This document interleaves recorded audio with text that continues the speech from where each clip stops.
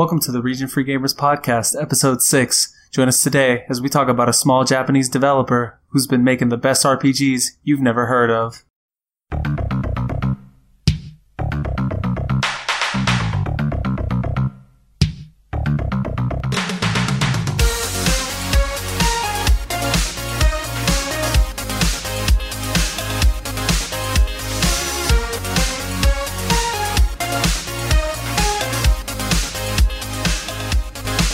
Welcome back to the Region Free Gamers Podcast Episode 6, the podcast that is fluent in gaming.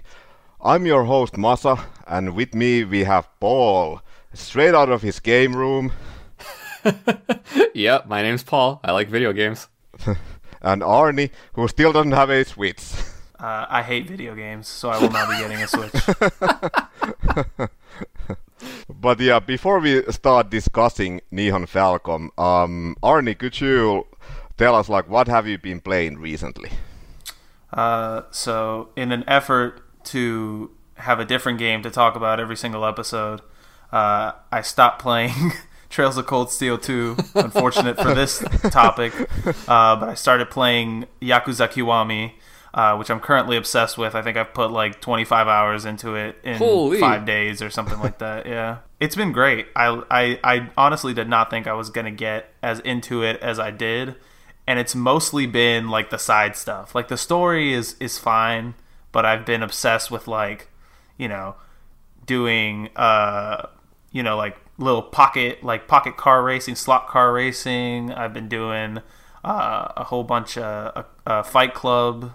Oh, and I don't know if Masa ever mentioned this, but aside from all the porn stars and all that stuff, there's also this card game, this collectible card game in Yakuza Kiwami called that one. Mesu King, which is a children's card game which stars scantily clad women dressed as insects that fight each other.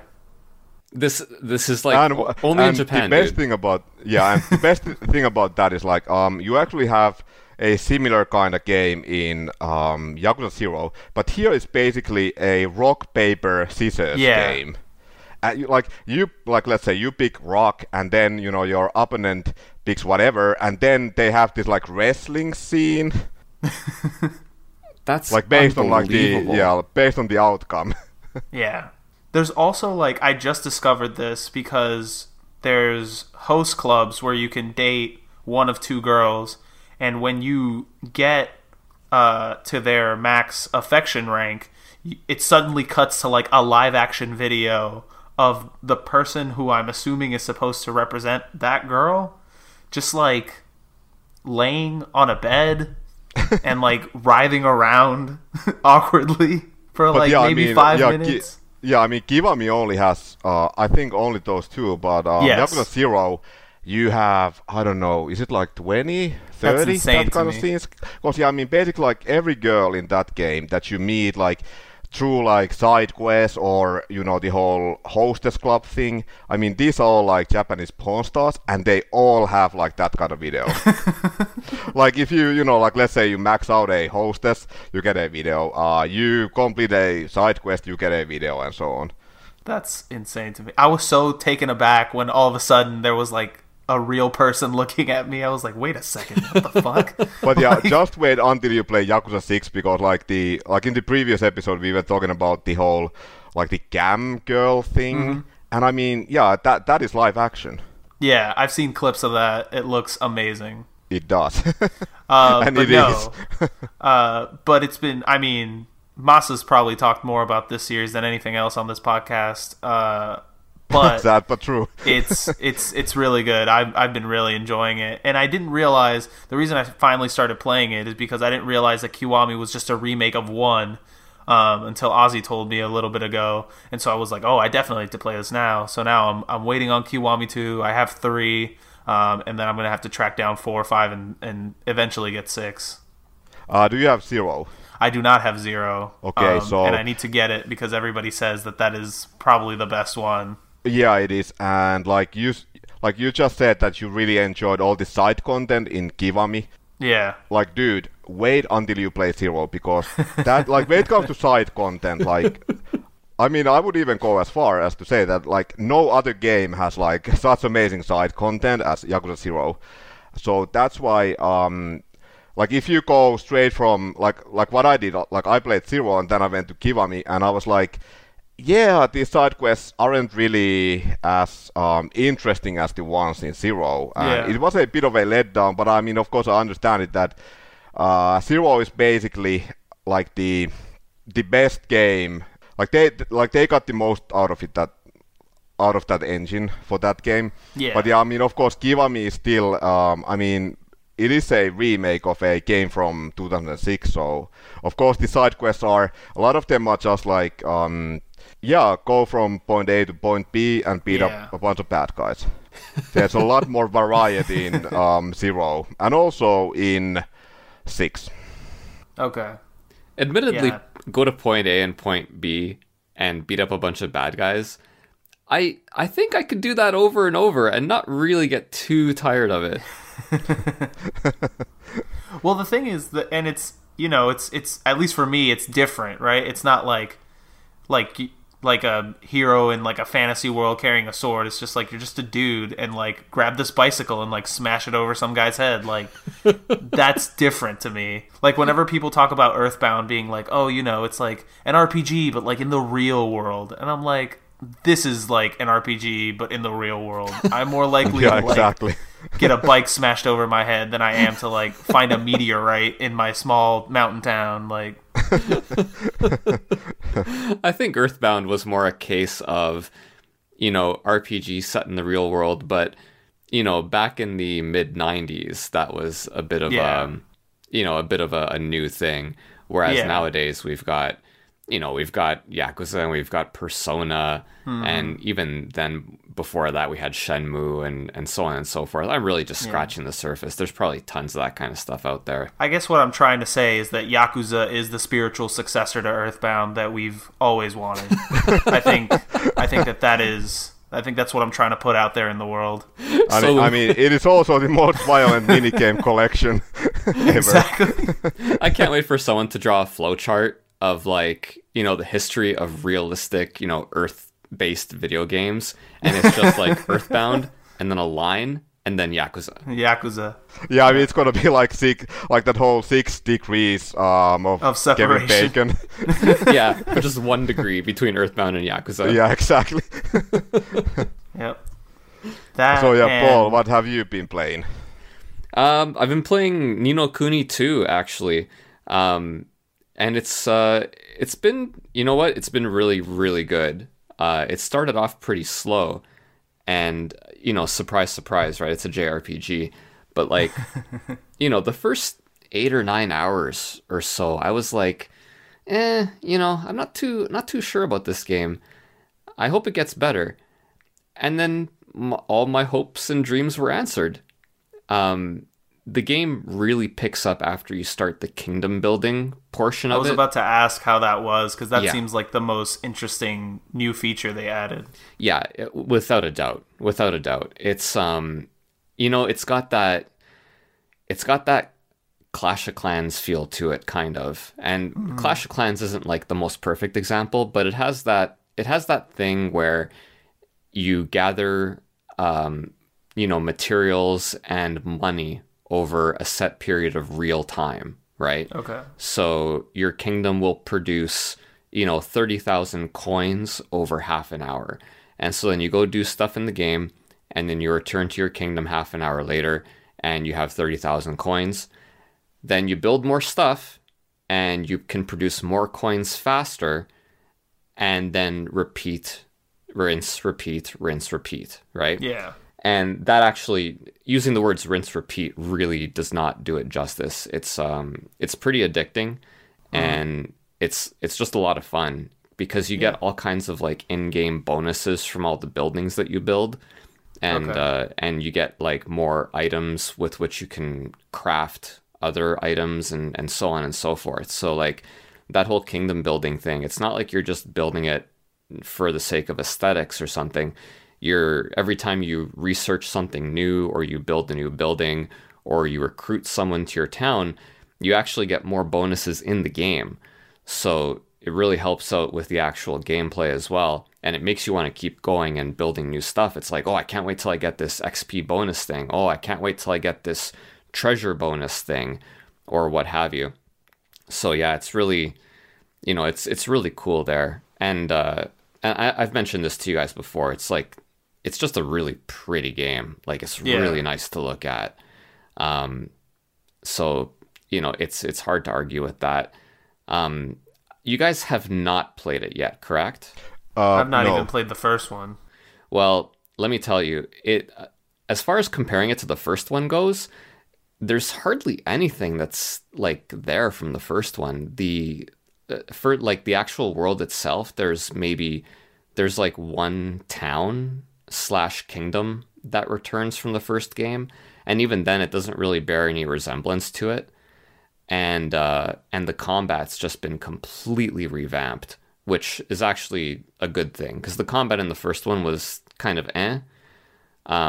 but the combat in this one is like, I would call it sort of like a dumbed down Final Fantasy 15.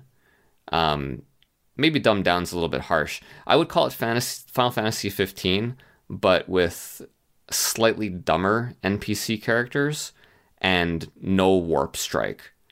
Let me tell you, I've said this before, but whoever like developed or thought the idea for that warp strike, they need like the Nobel Prize for JRPGs for 2017. Like, that warp strike is friggin' awesome. Every time I see a game that has similar combat that doesn't have a warp strike, I'm like, this could be better, and it's not, because it doesn't have a warp strike. By the way, about Ni no Kuni 2, like, how's the difficulty level? Because like the most common criticism that I've heard regarding the game is the difficulty level, how like the game is like, let's say, even I'm not sure if there's difficulty levels in that game, but like apparently it's like really easy, even if you are a bit under leveled. Yeah, I'm not going to argue with that. I haven't really had too many problems beating bosses. Like, it's one of those things where generally speaking, if you do a lot of side quests, then you'll never have an issue in most RPGs. This game is no different. I think that if I had just plowed through without doing any side quests, then, it might have been more difficult. But, then you're just kind of playing it to finish it, which, you know what, that's also okay, right? Because an RPG, like, one of the main features is the story. And if you just want to get on with your life and see the story, that's perfectly fine. But I've been doing a lot of the side quests, and thus most of the game has been pretty easy. There are like other game modes, like there's this kind of like real-time army skirmish mode, like almost like an RTS, but not quite. I don't really have any other way to describe it other than that off the top of my head. But, it's an interesting little wrinkle. It's not terrible. And, man, let me tell you, speaking of the side quests, like, the way you guys talk about the Yakuza side quests is making me so jealous. Because the side quests no, for real. Because the side quests in Ni no Kuni 2 are just like, they're very, very vanilla. And... oh, it's like Final Fantasy 15? Yeah. Not as bad. Like, Final Fantasy 15, the main thing I remember about the side quests in Final Fantasy 15 is that there was a side quest, there was more than one, where I was looking... collecting the frogs and stuff. Exactly. And I'm looking through tall grass, looking for frogs, and I was like, this is aggressively unfun, right? Like, I don't know why they would include this. That was the worst. What's that? That was the worst side quest in that entire game. Oh, it was, man, like I said, I don't get it. I don't understand why I was being punished for playing that game. I purchased it in good faith. But like in Ni no Kuni, it's like, it's a lot of like, go talk to this person, go fetch this, go kill this. But it's also like, it's a little bit weird because the main character in the game is the king of a kingdom, right? So, like, there's this guy, like, for example, there's this guy who comes up to you and he's like, I'm trying to make these shoes for a friend of mine, but I'm missing this really cool thread. hey, king of this kingdom, can you go get this thread for me? And I'm like, how on earth is this realistic? Like, he's trying to save the world, not look for thread. I don't get it. Dude, like, this sounds exactly like Final Fantasy 15, because, I mean, yeah, you have the prince of a kingdom, and then he's going on all these, like, fetch quests, like getting tomatoes and stuff, and frogs. It's like, yeah. Like, and really, I mean, I understand like, these guys are, like, trying to, save the world, and they are just, like, I don't know, just picking tomatoes for, like, some, vendors at the market. Like, how does this even make sense? Like, what the fuck? In Final Fantasy that's 15, the thing. Sorry, Arnie, go ahead. No, I was just going to say that in Final Fantasy 15, at least in the first half of the game, I think, it makes more sense to me, because they're not actually trying to save the world. They're just on their way to this wedding, and they're just like, I'm going to fuck around for a little bit, like help some people out, sure. Have a good time, whatever. After, when like all the world serious shit starts happening, then it's like, all right, maybe we don't have time to save all the chocobos in the world and, collect some frogs. Yeah. But yeah, it's actually interesting. I read this one article, or like an opinion piece about like let's say RPGs and side quests, and it's like, okay, so, and Final Fantasy 15 was one of the examples, and like the writer said that basically, like, okay, so yeah, you have this, like, the whole world is in peril, and like you have these guys on a mission to save the world. But yeah, if you actually like take the canon story, then they don't really go on these side quests. They don't do fishing or anything like that. They're just like following the main story. And I have noticed the same thing with like Yakuza, because there's been, for example, I've been playing Yakuza 6, and there was this one period where I'm like supposed to go from point A to point B to continue the story. But like that, literally, like if you take like real world hours or days, like, I mean, that trip that was like, I don't know, maybe 500 meters in real life. It took me like, I don't know, weeks, because I did like all like so much side content. Like I did like 1 million baseball matches and everything. So it's just like, but at the same time, I gotta wonder in these games, like when does this stuff like take place, like all the optional, like the side content? It's just that it's so banal, like the actual at least as far as Ni no Kuni is concerned, because like I think the difference is that Yakuza, at least they're interesting, right? Yeah. Like there's the dominatrix who loses her mojo, and there's ridiculous chat roulette and other things that I'm kicking myself for not having seen yet, because I haven't played that game and it's driving me nuts. But like in Ni no Kuni, like you talk to someone who wants to join your kingdom, join your city building thingamadoo, and she's like, yeah, I'd love to join your kingdom, but there's this deadly monster.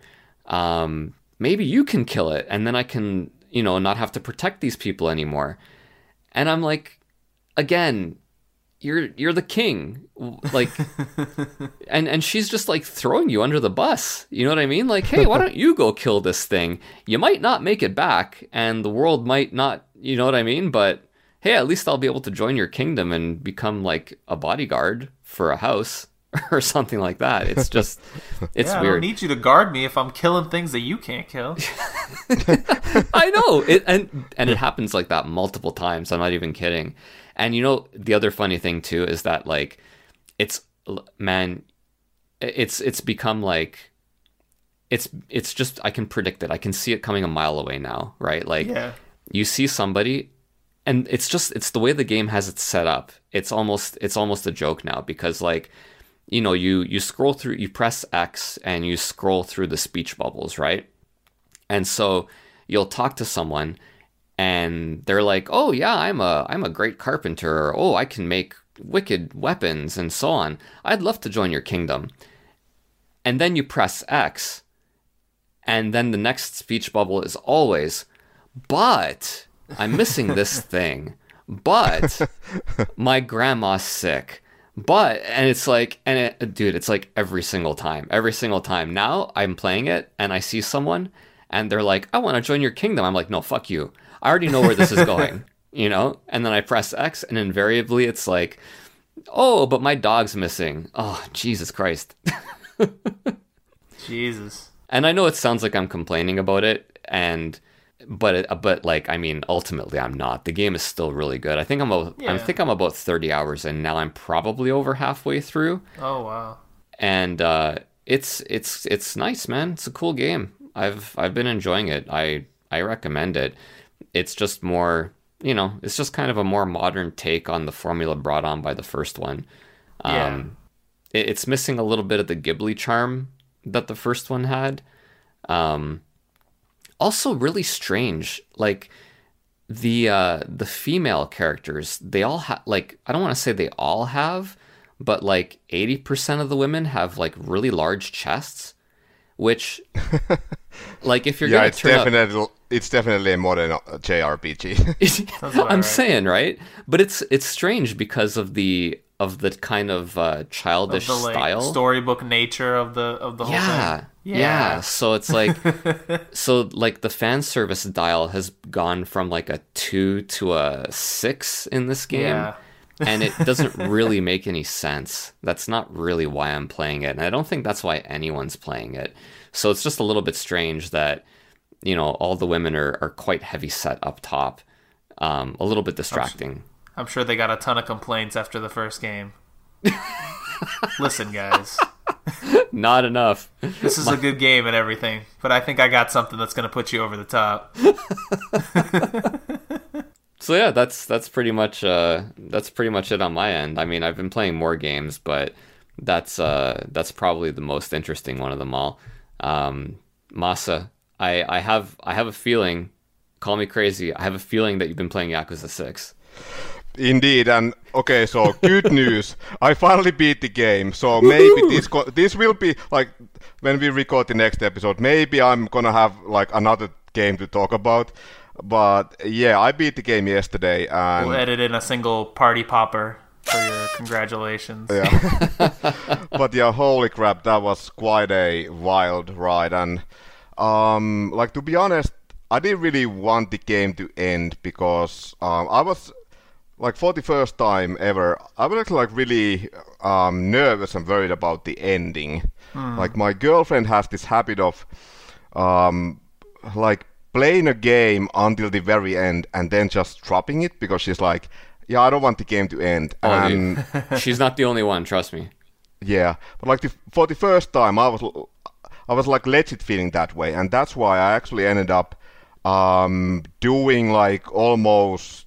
everything in the game. Like, I just kept grinding and grinding and grinding, doing all the side content, and I actually, like, just today, a few hours ago, I actually got the platinum trophy for the game. Yeah, so yeah, I mean, I did all the side quests. I did well, not everything in that game, because in Yakuza 6 actually it's when it comes to platinum trophies, this is without doubt the easiest one out of the Yakuza games. Oh, really? Yeah, because Yakuza games also, like, not only that there's the PlayStation trophy system, but these games also have the in-game awards that you get, and I believe that in all the previous games you actually have to complete, like, all these awards which are, you know, related to, like, mini games, combat, you name it. But here you actually, like, didn't have to do that. So I ended up getting the platinum trophy even without doing, like, well, I have done almost everything. I mean, of course, there's some mini game related things that I haven't completed. Mainly Mahjong, because I still don't know how to play that game. Oh my god! But does anyone know how to play it? Mahjong's not really moving the needle for me. No, yeah, exactly. I was planning on doing everything, and then I went into the Mahjong place, and I was like, you know, how difficult can this really be? You know, a lot of times they, like, simplify a lot of these games for, you know, stuff like this, and so I go into the instructions, like, how to play, and like, by page 20, I was like, you know what? I don't think I'm even gonna play this game. Like, there must have been like 50 pages of instructions on different hands and strategies and how to play and what each piece means, and I was just like, no, I'm done. Yeah, the only reason why I even played Mahjong, I tried it in Zero, and here I was like, there's a trophy for playing every mini game. So today I actually tried it for the first time in 6, and I was like, oh my god, like that's one reason. Like I feel like I can do everything else. Like when it comes to this in-game awards, I can do everything else except this. Like there's no freaking way I'm gonna learn how to play Mahjong just for this. But then again, it's gonna be in the future Yakuza games, and I think it might actually be in every Yakuza game. So maybe I should just learn it for these games. Yeah, Kiwami also has Shogi, which I have not tried to play, and I'm also sure I will not learn to play. So the problem is there's no value in it real life wise, right? Like I'm sure Shogi, if Persona 5 has taught us anything, it's that Shogi is wildly popular in Japan. Yes, absolutely. And so there must be no end of people to play with there. But I mean, in North America, I think people are just going to be like, where's Battleship? But yeah, I actually so maybe I lied a little bit when I said that I've only been playing Yakuza 6. Technically, I've also been playing other games within Yakuza 6. Sweet. But yeah, what's great about Yakuza 6 and most Yakuza games is that you actually get to go to these Sega arcades. And yeah, I mean, they have arcade games. And what is really freaking mind-blowing about Yakuza 6 is that you get to play the full arcade versions. I mean, you do have older games like Fantasy Zone, Outrun, Space Harrier, Super Hang-On. Oh, so cool.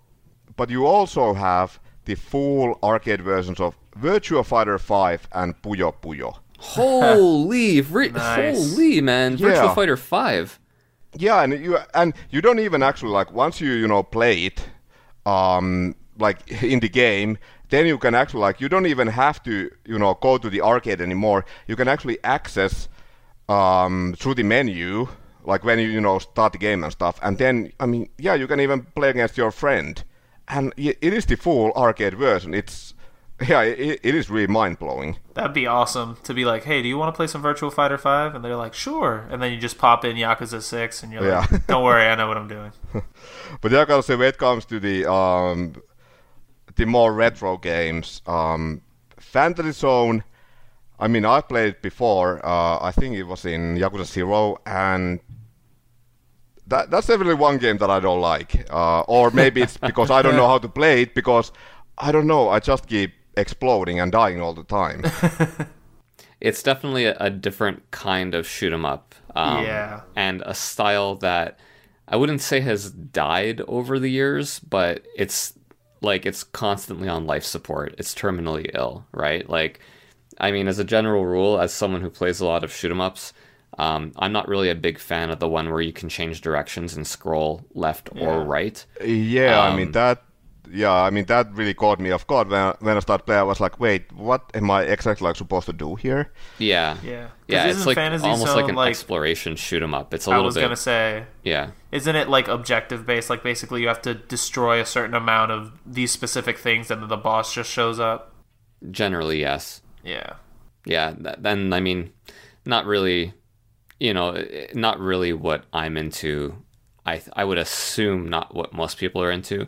I think Fantasy Zone relies a lot on nostalgia, because I remember playing it when I was a kid, and it's really bright and colorful, and it has a very unique style, and so a lot of people have fond memories of it. But nowadays that kind of game just doesn't, it still exists. There still are games like that are made, but they're few and far between compared to the conventional auto-scrolling horizontal or vertical shoot 'em up. Yeah, out of the other arcade games, I'm sure that we all love Outrun, and sure. Yeah, and the arcade version is amazing. And I actually played Super Hang-On for the first time, and yeah, I gotta say that game is also a lot of fun. But yeah, I would say out of these like arcade games, in actually both here and in Yakuza 0, Space Harrier. Holy crap, that game is, oh my god, I'm so in love with that game nowadays. Like I never played back in the day, but I mean I played quite a bit like when I was playing Yakuza 0, and here again I was like, oh my god, they have Space Harrier again, and to me it was like even cooler than having, you know, Puyo Puyo and Virtua Fighter 5. Yeah, Paul, I believe that you probably like know more about Space Harrier. Dude, yeah, you probably know all about it, but like, yeah, what is the best home console version of Space Harrier? Well, the problem is that I haven't played them all, right? Like, I haven't played the TurboGrafx one, and the like you could say that the best version is the one on the Genesis, but that's Space Harrier 2. It's kind of a different game. And there aren't that many home console versions. I would love to play the one that's in Yakuza 6 or Yakuza 0, because I think that's just a straight up arcade port. And yeah, it is. Yeah, it's supposed to be.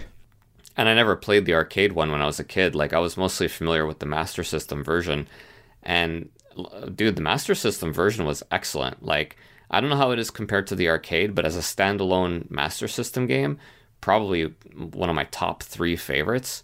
I actually played through it again last year, and like it's held up pretty well gameplay wise, but as an adult, I have to assume that the people who designed that game, not necessarily the programmers who designed like the style and the controls and stuff, but the artistic direction, that person must have just been on LSD the whole time. I'm serious, because like you're getting attacked by giant hopping mushrooms and like, you know, modern looking mecha and Incan ruins. Like, dude, like giant Incan faces are attacking you. And like Easter Island heads. Yeah, it's like, dude, Easter Island heads are literally attacking your character. It must have been like a drug-induced design spree. That's the only thing I can think of. And it's all like fluorescent yellows and pinks and oranges and, you know, like bright green and bright blue. It's just a crazy visual game. Like playing it last year on the Master System, I was like, holy shit, man. As a kid, I would have never noticed that. But as an adult, I mean, like, I legit think these people were on drugs when they were, like, this isn't just me joking around. Like, I legitimately think, in the same way that, you know, musicians from every era, you know, composed all these songs supposedly when they were high, you know, I'm pretty sure that's what happened with Space Harrier too. Yeah, and I actually, today, when I was doing research for this episode, I went to check out, like, the different console versions of Space Harrier, and yeah, I gotta say the Master System version is definitely not as good, at least like based on, you know, YouTube videos. It's not on the same level as the arcade version. Oh, for sure. But I have to say that the PC Engine or the TurboGrafx version, like, yeah, I mean, that looks very impressive. I'll have to look into it. It's one of those things where it's like, I generally don't like getting the same game twice. And I never had Space Harrier for the TurboGrafx when I was a kid, so I don't feel any particular need to visit it now. But it's yeah, you know, I think I might pick it up at some point for the TurboGrafx just to try it. You know what I mean? In the same way that I have R-Type for the Master System, but I wouldn't mind trying R-Type on the TurboGrafx too. Like, I hear that that's probably the best version, you know, non-arcade, right? Yeah, must be. Yeah, a lot of these arcade conversions on the TurboGrafx seem to be, at least I think graphically, I don't know, gameplay-wise, seem to look a lot better on the TurboGrafx. And I don't know if that's just a result of, like, the hardware that's being pushed on the TurboGrafx, because I know it did some sort of weird trick with its chipset and stuff like that. But at least from what I've seen, a lot of these arcade ports, when compared graphically to either, the Super Nintendo, or I guess it wouldn't be the Super Nintendo, it'd be the NES, the Master System, and the TurboGrafx. Is that right? Yeah. the TurboGrafx is technically like its contemporaries are the Genesis and the Super NES. Yeah. In which case, I think that's less a TurboGrafx thing and more just a hardware generational thing. Yeah. Where your 8-bit systems just could not replicate the arcade experience, and it was often very disappointing. But then when the 16-bit systems came along, it got a lot closer. I did. But then, I don't know. Some of the Turbo CD stuff is also, like, amazing looking. Like, the stuff that they managed to, like, get away with in that day and age with, like, what seemed to be... I can't imagine, like, not having lived through it, what, like, the ability to play games on CDs, like console games, must have been like when they first announced something like that. Oh, it was like a bomb just got dropped on the industry. As far as I was concerned, I used to live in Toronto, right? So living in a larger city definitely allows more access to stuff, right? Yeah. So finding a TurboGrafx CD system in Toronto, after a couple of years after it was released, because when it was first released, it was prohibitively expensive. But eventually you start finding used ones, and, eventually they start becoming more affordable. So, for us, it was a little bit more common. And like, man, as soon as we started playing games on the TurboGrafx CD, it was like everything else just... I wouldn't say everything else paled in comparison, because, Chrono Trigger's Chrono Trigger, right? Yeah. You know what I'm saying? But that CD sound and having those anime cutscenes, like, man, like, level up. It was really hard to go back to other, regular 16-bit chiptunes after that. Yeah. And I think we're going to get into some TurboGrafx CD talk in our topic today. Yeah, I think we might just do that.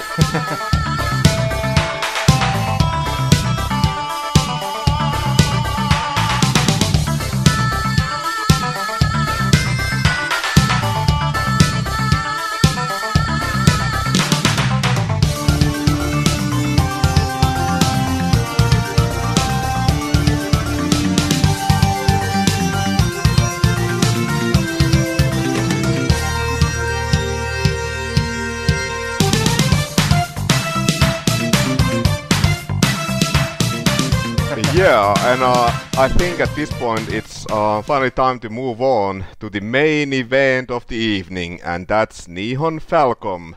Oh my lord. But like, I think before we start talking about the early history of the company, Paul, what, like, out of us three, you are definitely like the true Falcom vet. So I want to know, what was your first Falcom game? It's this topic, Nihon Falcom, is like just about every other topic we've covered, where once I actually delve deeper and look into it, it's more interesting than I expected. And when you look at the earlier titles, my first game was not Private Stripper, but I wish my first game was Private Stripper, because like I saw that on the list and I was like, and it was funny. It was like, JRPG, Dragon Slayer, Private Stripper.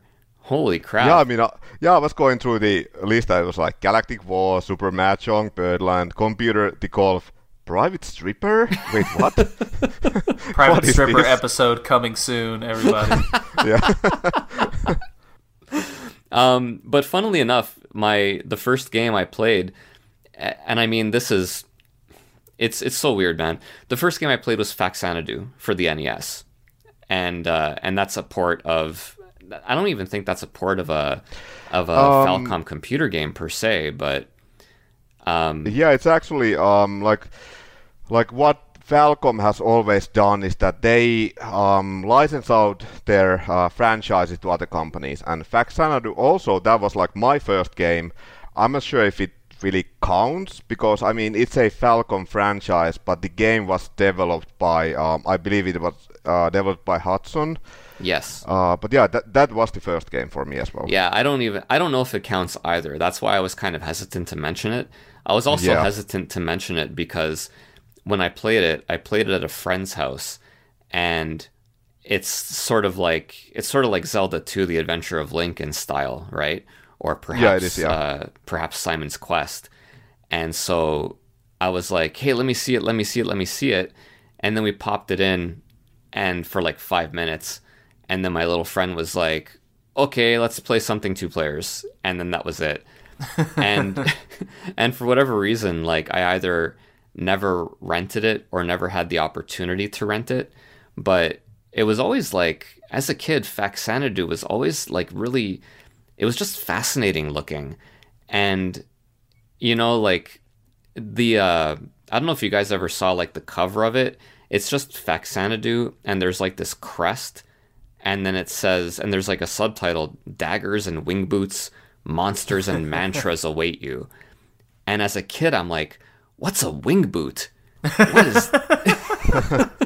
But yeah, I mean, I think the cover actually, like when you mentioned Link's Adventure, yeah, I mean, the cover is very, at least the Western cover, it is very Zelda-like. Yeah. So, you know, that was definitely one that that like was fascinating.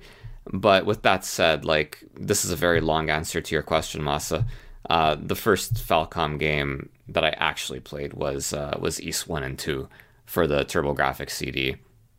By the way, before you start talking about it, because I won't shut up. Yeah, exactly. But like, when did you figure out how the name of the series is actually pronounced?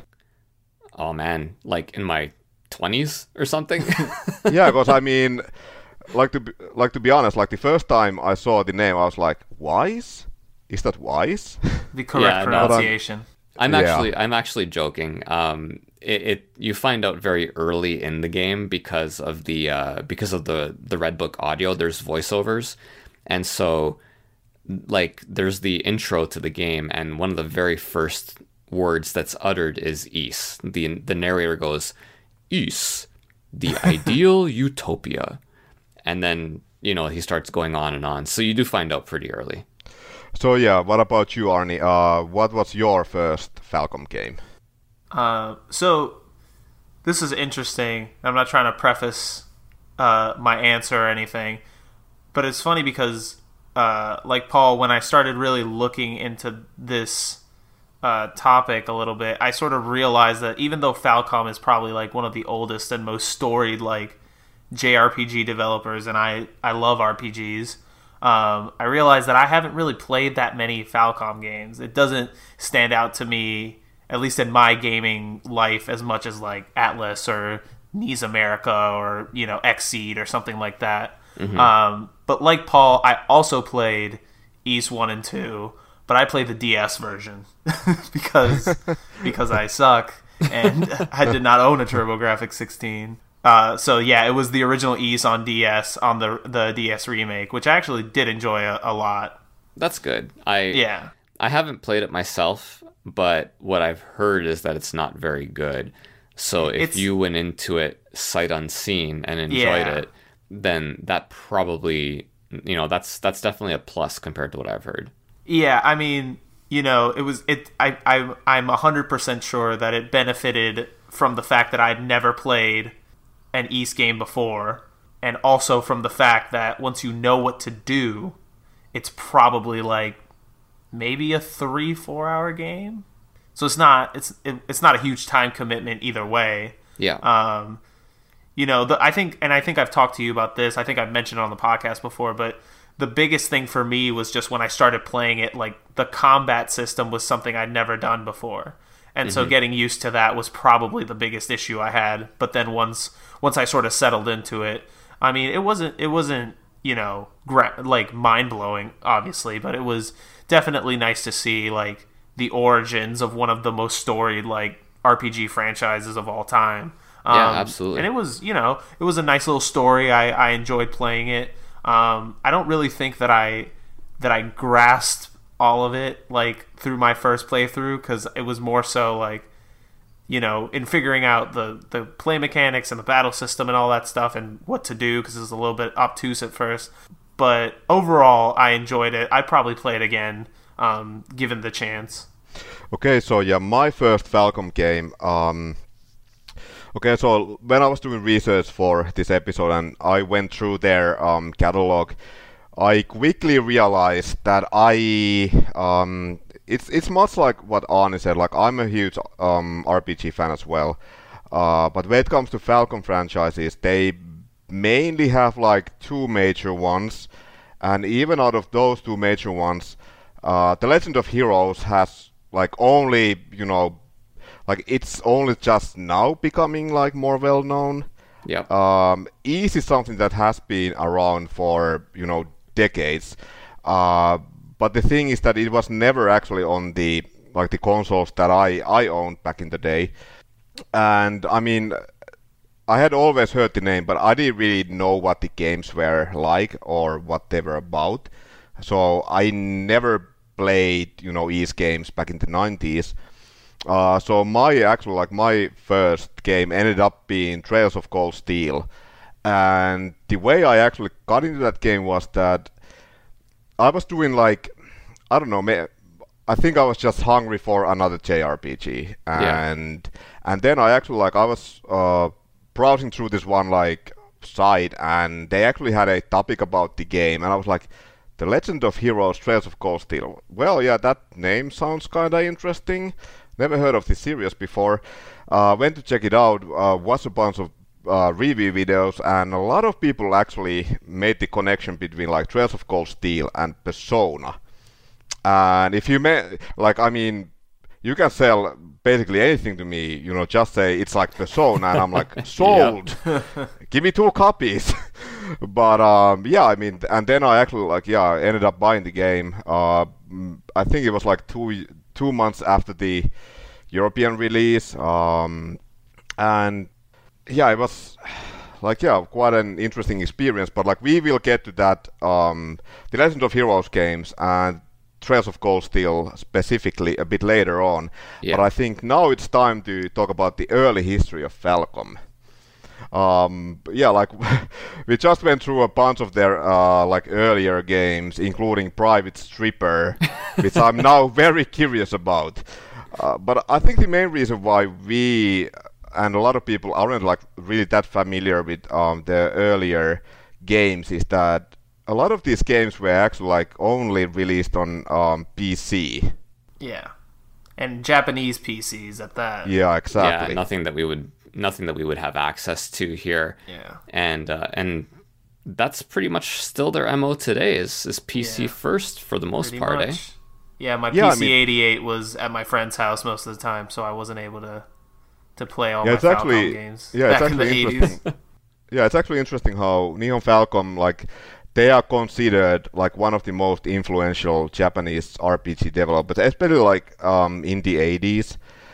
And it's even the biggest companies, okay, so yeah, we know about Enix and Square, which both went on to become huge, massive, companies. Yeah. And they released all these classic games. But Nihon Falcom, I mean, they're still around, but they never really got that huge. Yeah. Well, and it's strange, but it also makes sense to me. Because obviously, like you said, Square and Enix were the other two big JRPG powerhouses at the time, and they were really focused on console games.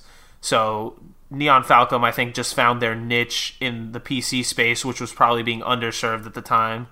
And it's weird because they've been around for so long, but even their entire game catalog fits on one Wikipedia page. If you go to any other JRPG developer/publisher, they need their own Wikipedia site for the hundreds of games they've probably put out.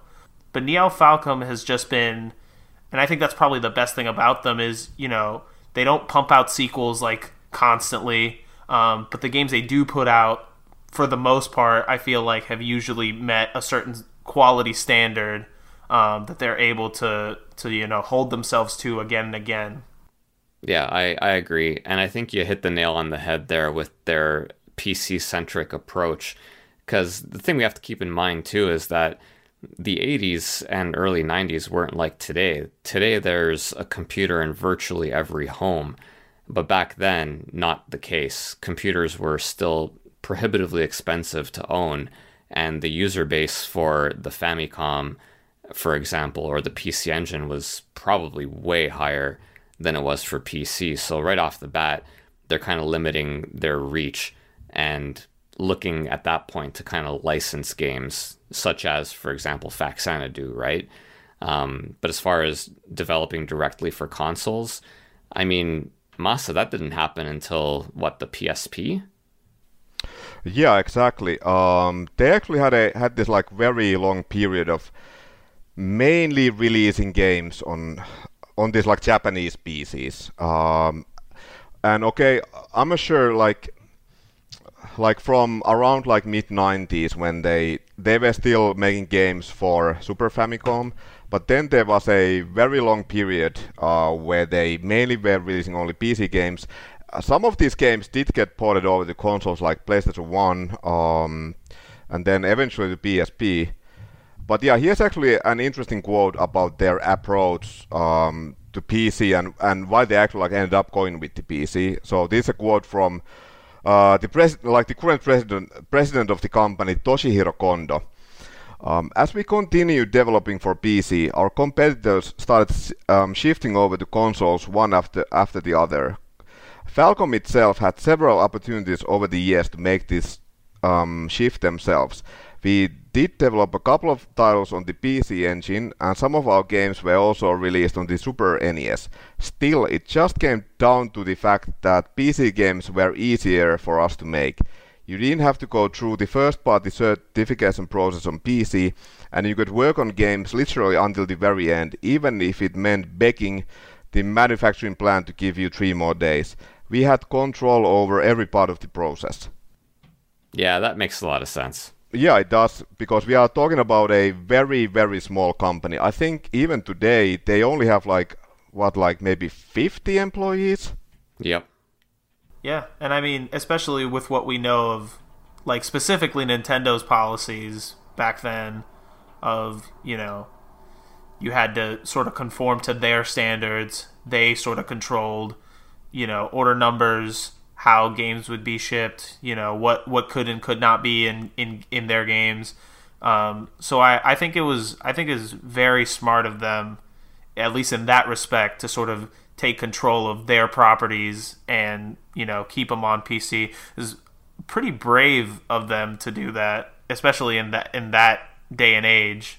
Yeah, like a lot of developers, from my understanding, really chafed under Nintendo's iron fist, but they also made a shit ton of money. Yeah. So, you know, they might have been a little bit annoyed with Nintendo's heavy-handedness, but hey, they're making money, so. But yeah, it is interesting how I'm not sure if a lot of people know about this, but like in the West, like let's say from the early 90s or maybe the mid 90s, like the PC gaming started becoming like really prominent, and like it really like blew up with games like Doom.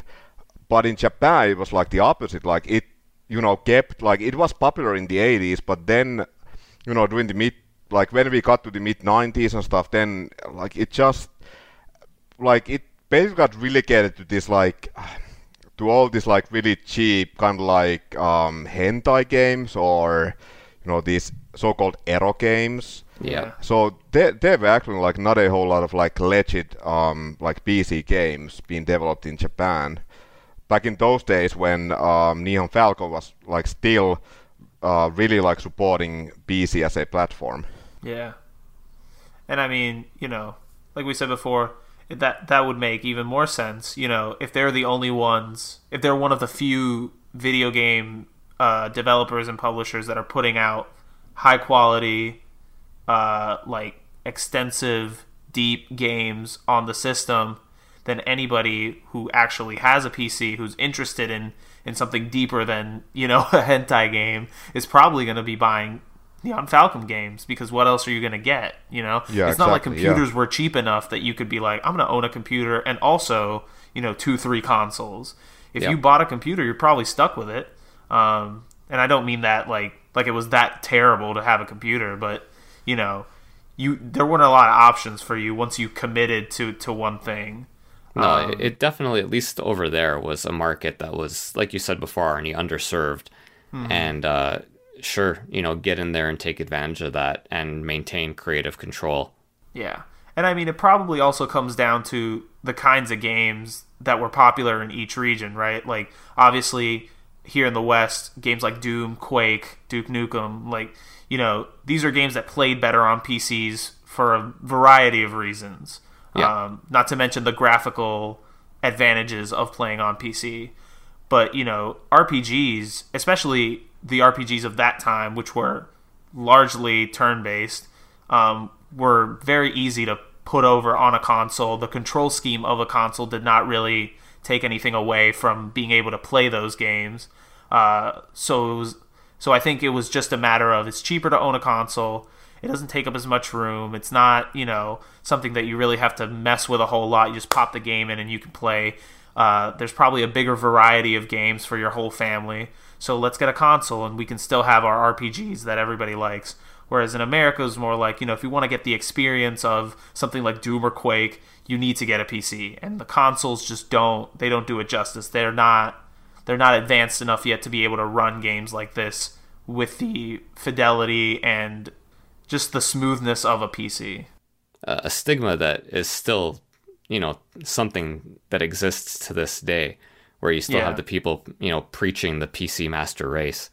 But at the same time, it's really funny, like, we have been talking about Falcom, like, they are basically like the opposite. Like, their games have always been, like, they aren't, like, very technically impressive. They have never been,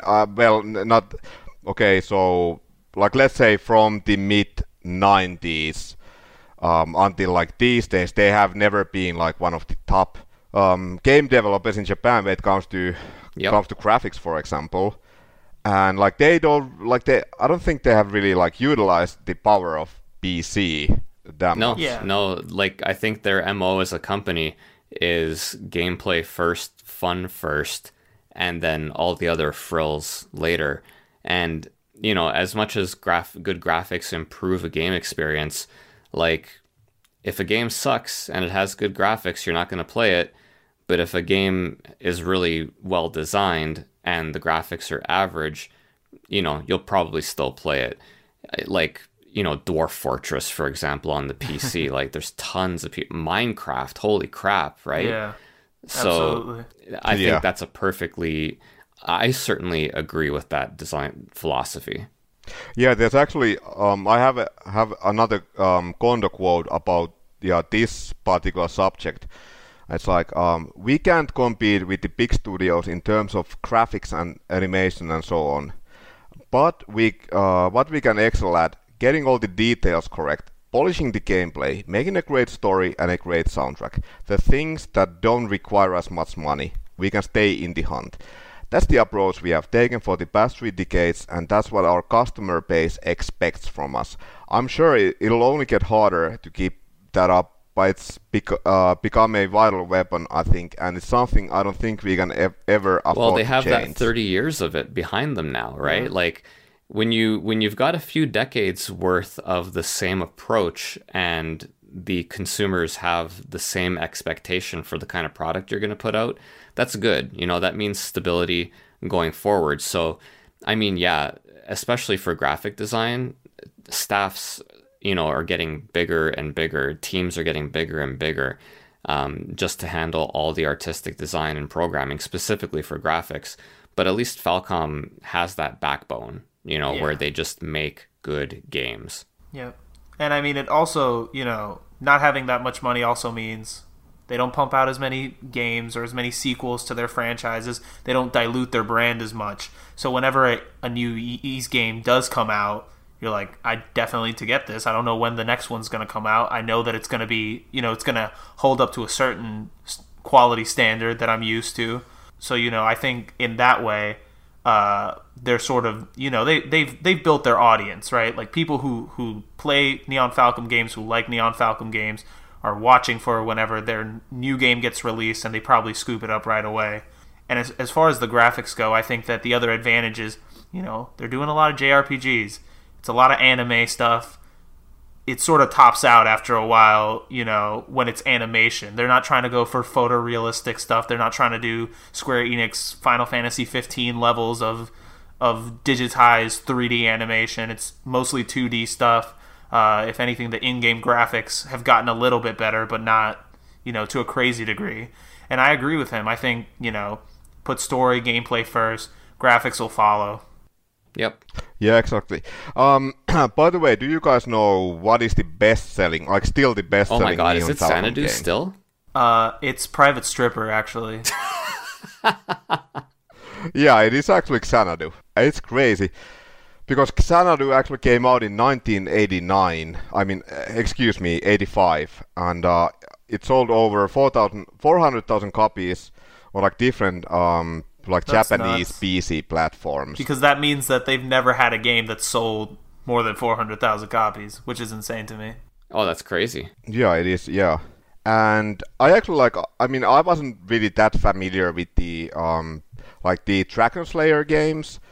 The first one actually came out a year before, and I did watch a video of that, and the first Dragon Slayer, I think it's considered the first actual action RPG.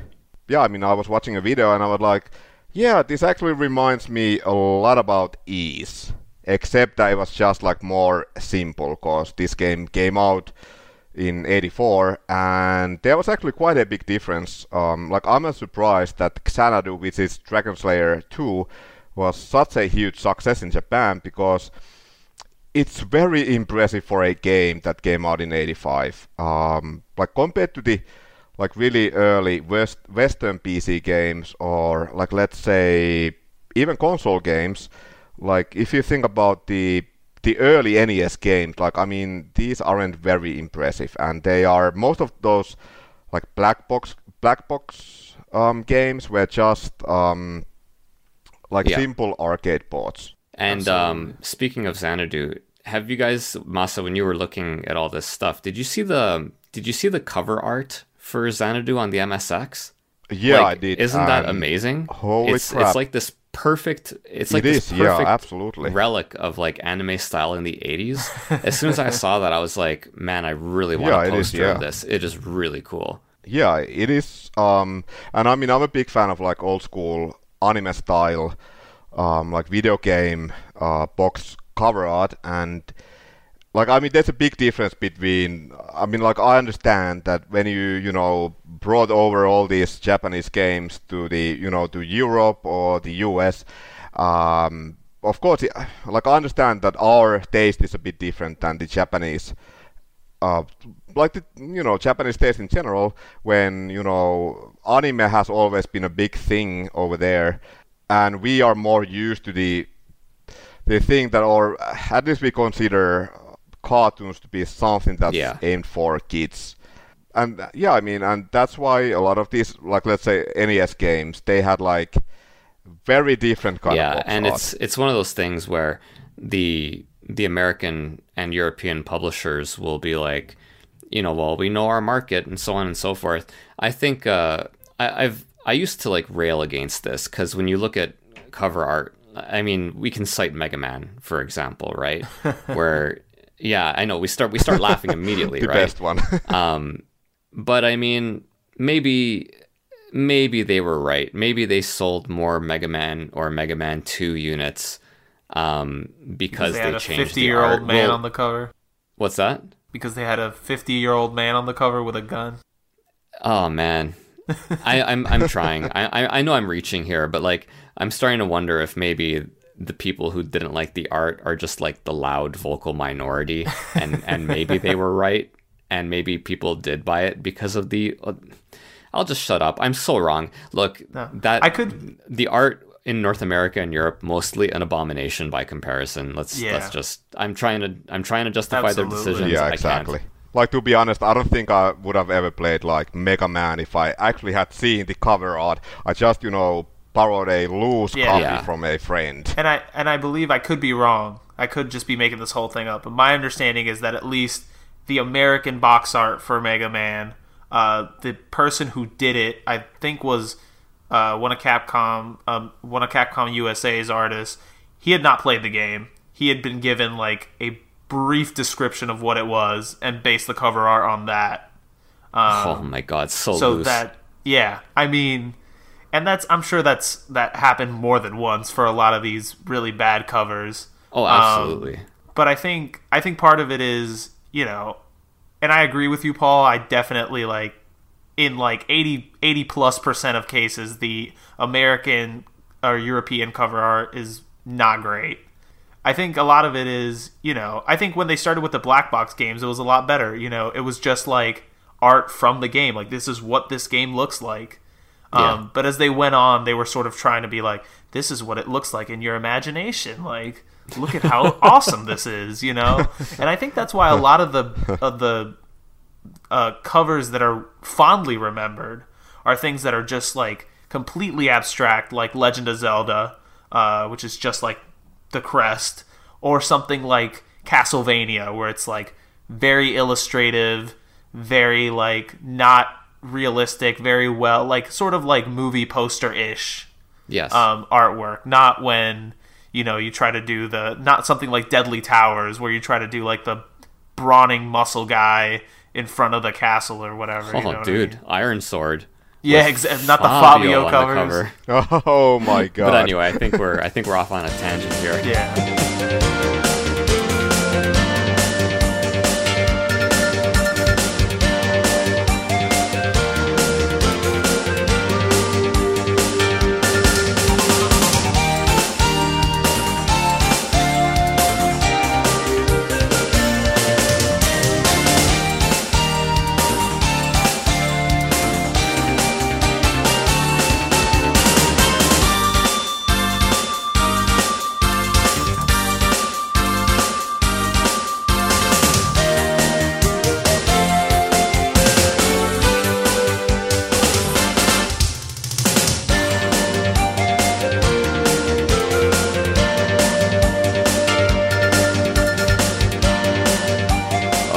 Paul, what was your first Ys game?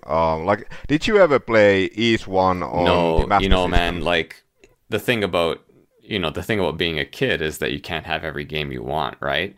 So I'm at this point where I'm at the video game store and I have a choice between Ys. I'd already played Phantasy Star at that point. Phantasy Star was the must-have.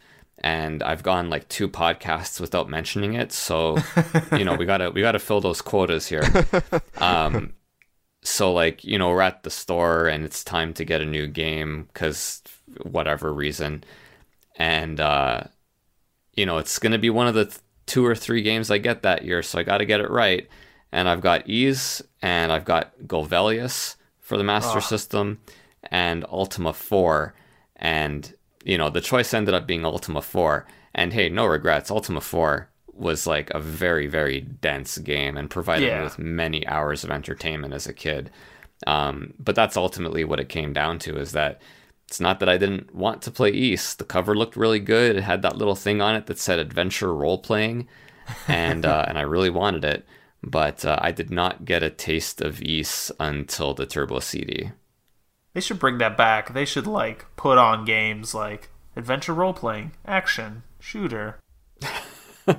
Sometimes I buy. Sometimes I look at the back and I'm like, "What the fuck is this?" Sports games, keep it simple. Like instead of like NHL '99 or whatever, it's just ice hockey, golf, tennis. Well, what's funny is that like on the Master System in the top left corner, like I just said, they'd have the genre, right? Yeah. So that you'd have like great football and I think it was Super Tennis, and in the top corner it would say sports. Yeah. And it's like, oh, that's what football is. Okay, great. Thanks, guys. But yeah, I guess we should talk about one of the biggest games, one of the most legendary Falcom games, is Book 1 and 2 on the TurboGrafx 16, or well, I guess I should say it only came out on the CD. Turbo CD. There was no cartridge exactly, or I guess card version of it. And thank goodness there wasn't. Yeah, but like for an unlucky European kid like me, like we never even got any, like we didn't get TurboGrafx or Turbo CDs, so I'm like, yeah, I basically know. I mean, I don't really know that much about the console, anyways. Yeah, so, yeah. I wonder if that's like, I wonder how much of a good or bad thing that actually is that you guys didn't have it, because the Turbo was, I wouldn't call it. It's about as close to a flop as you can get without actually calling it a flop, because like it did have a fairly large install base. It's a cult hit. What's that? We call it. It's what we call it, a cult hit, Paul. Oh, nice. It has a cult following. That sounds very nice. Yeah, but I mean, when you compare it to something like the Neo Geo Pocket Color, right? Yeah. Like that was like super, super niche, and that you could potentially call a flop because its main competitor was the Game Boy, right? Absolutely. And the TurboGrafx has like dozens and dozens of games compared to like, you know, a couple dozen for the Neo Geo Pocket. That's just an example. But not having it in Europe meant that you also had, you know, less of an opportunity to be disappointed by your choice in system, right? Because if you're a kid in North America and you get a TurboGrafx for Christmas and it's your first system, it becomes very quickly apparent that you're not getting, you know, you have a handful of really, really good games, but the Turbo has a lot of terrible, like on the low end, oh boy, some really bad ones. And a lot of the best games were on CD, and that CD attachment for the Turbo was really expensive. But was it Neo Geo expensive? Oh no, of course not. No, nothing was Neo Geo expensive. Neo Geo was like mortgage your house expensive. Yeah, exactly. Turbo CD was like work a couple summers, cut some lawns, like. Exactly. So like it's one of these weird things that like looking back now in hindsight, I'm happy that I had access to it. But if I was a 12-year-old kid and all I had was a TurboGrafx, I'd be less impressed. You know, I was lucky because I was in a period of time where I could just continuously trade in games and systems and keep trying out new stuff. But, you know, not every kid may have had that opportunity. So at least in Europe, you guys had two very successful 16-bit systems, and you couldn't go wrong either way. Either the Mega Drive or the Super Nintendo, you were covered. You were doing well. Yeah. Yeah, but like I would say, okay, so for example, Eastbook 1 and 2 on the Turbo CD, I believe it was released, was it 89 or 90 in the US? Yeah, I think it was 90. I could be wrong. Yeah. I think it was definitely 89 in Japan. And it might have been 90 in the US, yeah. And I mean, I actually got the NES in 1990, so of course it was quite late. But then again, like we would always in Europe in general, but especially in Finland, we would always get like every console, every game, at least a couple of years late. Yeah. So in retrospect, like I was playing Super Mario Brothers and a lot of these early like arcade ports back in 1990, and then like actually just this year, a couple of months ago, I played Eastbook 1 for the first time because it was available. Technically it's still available on the Wii eShop. Yeah. But you can no longer add funds. So yeah, you basically can't get it if you don't have money already on the account. But like I played it for the first time this year, and oh my god, I was like, what the fuck? Like, I was playing Super Mario, like, and there's no hate. I mean, I love Super Mario Brothers, and it's an amazing game, but I was playing that in 1990, and then like some, lucky motherfuckers, over in Japan or in the US, were playing East 1, and there's a just gigantic difference, like. I still can't believe it. Like, I was still playing that game in 2018. I was still very impressed because, first of all, you have animated cutscenes. Holy crap. Yep. Voice dialogue in 1990. Mind-blowing. Like, mind-blowing. Exactly. You know what's funny?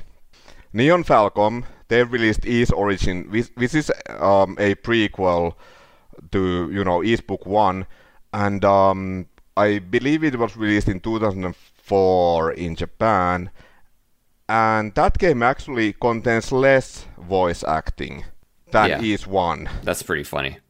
But I would say, okay, so the graphics are decent, nothing mind-blowing. Yep, serviceable. But like, what is truly mind-blowing is the CD quality audio.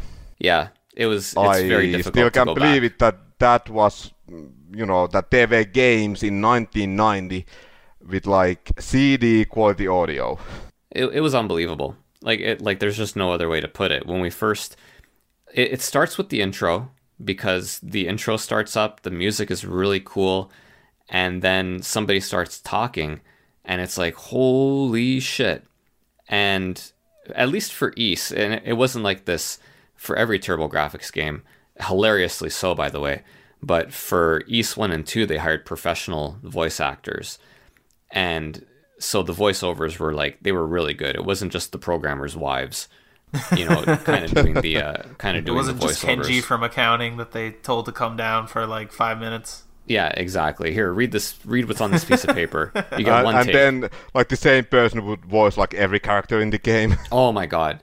Yeah, that must have definitely been a thing too. But, good voice acting, super clear audio, and that's when it starts. And then you start the game and you leave the town, and the I think it's called First Step Towards War, the first song that plays. Like, holy shit, man. Like, what a punch in the face that is. Like, it's so hard to go back to regular 16-bit soundtracks after hearing that. Yeah, let alone like 8-bit soundtracks. Oh my god. Not like, forget it, right? Like, as a kid, nah, there's virtually no going back at that point. Yeah, that game was like a huge leap forward. And also worth mentioning, Ys 1 and 2 might have been the first game I played that just kind of had like a little hint of a dating sim in it. Because in Ys Book 2, you wake up and the village girl Lilia is like right above you, and she's like, "Are you okay? Are you okay?" And then she's really sick, and then you find medicine for her, and then she kind of falls in love with you. But Adol doesn't talk, so he's not really able to reciprocate. But as a kid, I'm like, Adol, get in there, come on, man. But, So when the seeds that Persona 4 would eventually bloom into beautiful flowers. I gotta say, I haven't played the second game yet. I have played the first game, but you just sold me on the second game. I know, I need to play this right now. Yeah, and the second one and the first one are... They're one and the same, really. Like the first, it's a little bit weird in structure, because the first game, half of the first game is Darm Tower, and then the second game is a little bit more evenly spread out between different levels with different music for each level and so on. Like the last level in Ys 2, Solomon Shrine, is still huge, but it's not Darm Tower huge. Darm Tower is like, it's gigantic, literally half the game. A little bit strange, but I thought it worked anyway. By the way, Paul, have you played Ys Origin yet? No, not yet. That's okay. So I actually played Ys Origin before Ys 1, and oh my god, that's definitely like a prequel done right. Because they have all the music. They have no spoilers, but there might be some familiar faces. Yeah. They have a lot of items, and it's basically just Darm Tower, and that's like the whole game. But still, like I remember when I started playing, then I had read about the game, and I was like, Okay, so it just takes place in this tower. It's basically like an action RPG dungeon crawler. Like, how interesting can it be? But like, yeah, the story is actually very solid. Yeah, they managed. I haven't played East Origin, but from what I've read about it, and I've tried to avoid spoilers, and successfully so. The very little that I know is that it's a prequel, and it all takes place in Darm Tower. And I mean, I have super, super fond memories of playing. I mean, shit, I did it last year. I played through East 1 and 2 again. East 1 and 2, man, like, that game just makes me smile. You know, like, I play it and I'm smiling the whole time. And I'm probably smiling the most in Darm Tower. Like, the music that plays through it, you know, there's something, and we can get to the bump combat now too, I guess, because I mean, we can talk about the music all day long, and that's going to get old. The bump combat, people kind of laugh at it now, and you know, I can see why. I'm not gonna argue too much, but there is something very elegant in its simplicity, and the fact that you just kind of never stop moving. I mean, you stop to regain health, which is kind of a staple in games now, where you stand still and you regain health. But if you're not doing that, you're just running into dudes, and you never stop. And it's pretty cool. Like, it gives this sense of like motion, of things constantly happening, right? And on a level like Darm Tower, where you're always backtracking to older rooms, you know, it's pretty cool. Like, you get this item and then you go back to another room, and Adolf's moving, man. He's booking it. There's stuff to do. We got to get to the top. That's, you know, it's a pretty cool thing.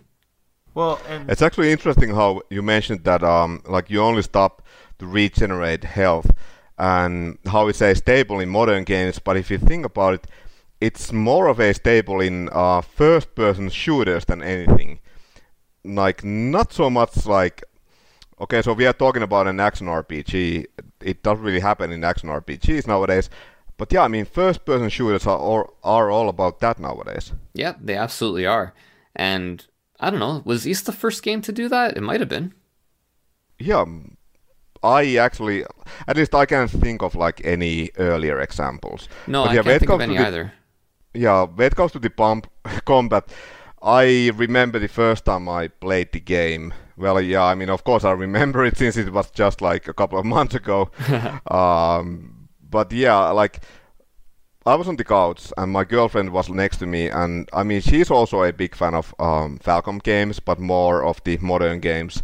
And I was like praising the combat systems in Falcom games. I was like, oh my god, like Tokyo Xanadu, like, it's one of the most fun action RPGs ever.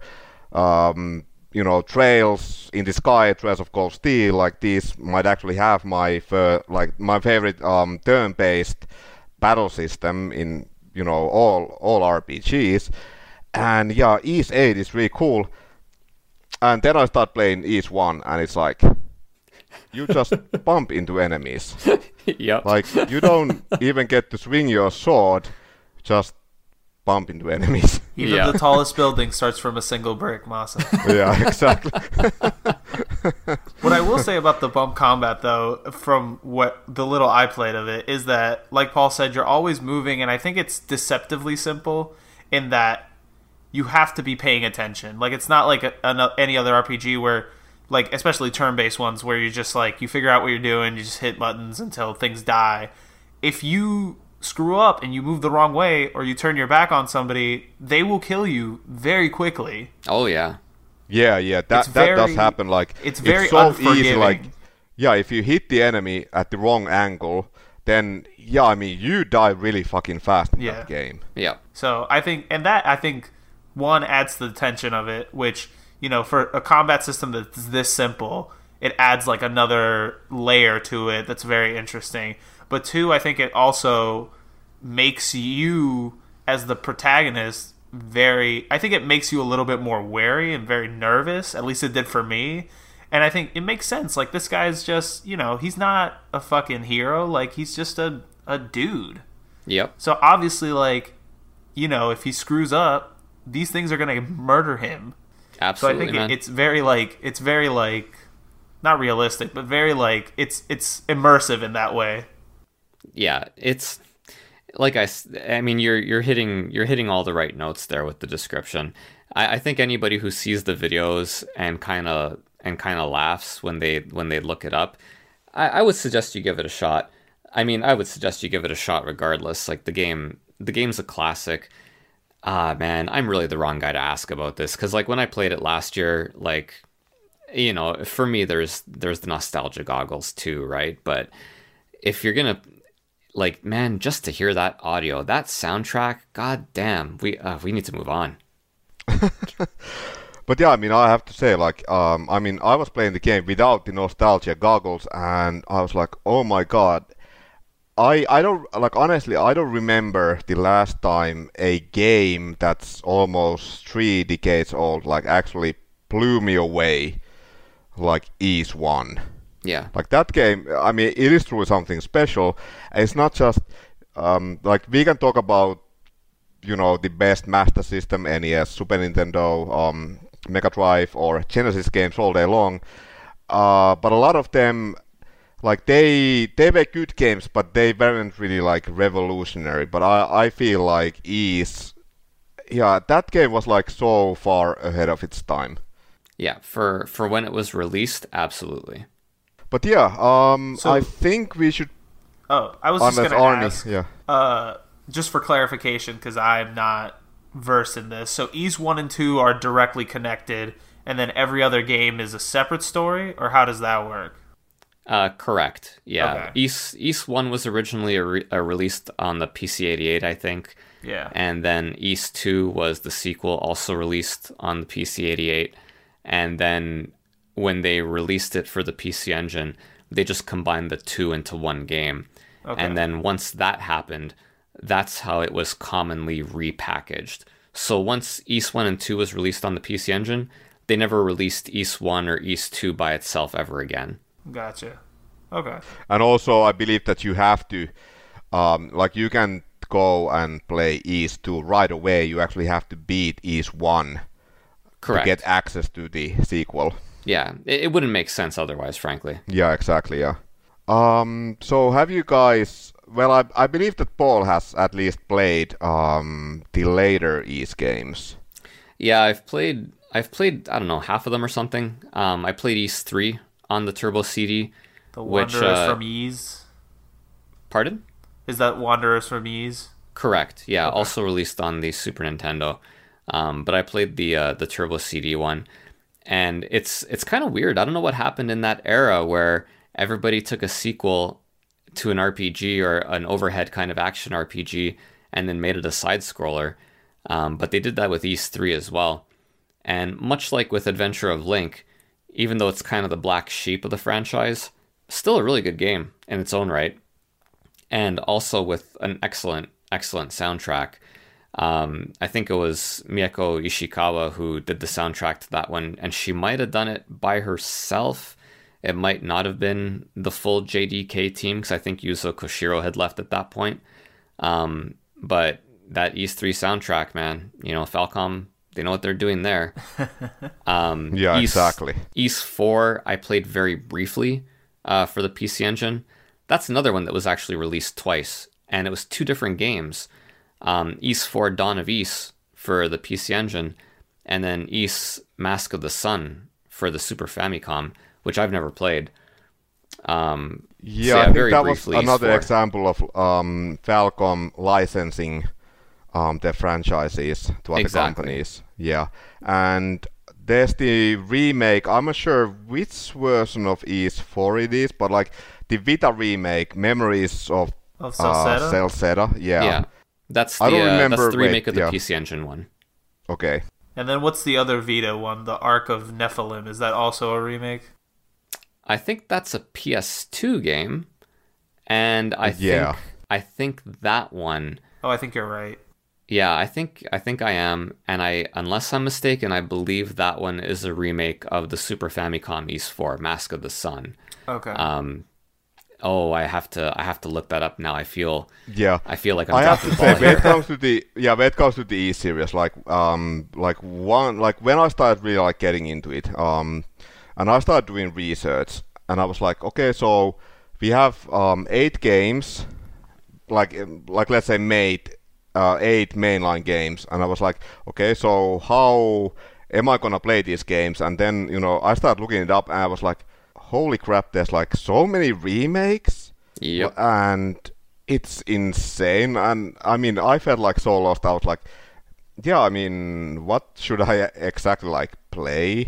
Like, I mean, I got like for example, Ys 1 and 2. I mean, I got it on Steam, and then that I haven't played yet. But what I ended up playing was the Turbo CD version on the Wii. But there's like so many remakes, remasters, and then it's also like really confusing how I believe was it Ys 5 that still has not been released in the West, like the Super Famicom one? Yeah, I believe so. Although from my understanding, Ys 5 is probably the worst one in the series, and I don't think we're missing anything there. But yeah, I mean, there's like so many games, and then for example, like the like Ys 4. Yeah, you have Mask of the Sun, and then The Dawn of Ys, and then you have the remake Memories of Celceta. It's like, wait, like, what should I be playing here? Yeah, I know, right? It's like, and then, I mean, you had Ys 7, and then it's like Memories of Celceta, and then it's like Ys 8. It's like, wait, like how does this work? And Ys the Oath in Felghana. Oath in Felghana is the other Vita one. Oath in Felghana is a remake of Ys 3, and my understanding is that one's also a really bad remake. And thanks to the power of the internet, I now know that the Ark of Nephistum is, and unless I'm really dumb and I'm not reading well, and I'm sure our listeners will let me know if I am. That one's actually Ys 6. They just never actually called it Ys 6. Well, would you look at that? Well, I mean, that's pretty typical, though, for Falcom, right? Yeah.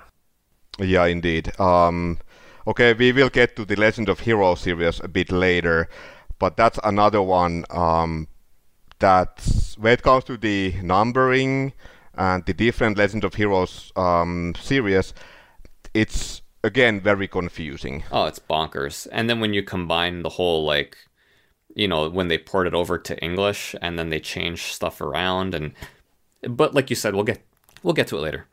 Yeah, but now that we have gotten to the PSP era, like after the PC era, even like Falcom, like they are still releasing PC games, and throughout the 2000s they released a lot of PC games, but they did start releasing games on PSP, and it was basically because DS was more popular than the PSP. But yeah, I mean, obviously Falcom just loves to release on not as popular systems. Yeah, so it seems. But like Kondo actually, it should be noted that the PC Engine was like a really, really big deal in Japan. Like, yes. I think for a year or two it was the number one system. Yeah, at least in America.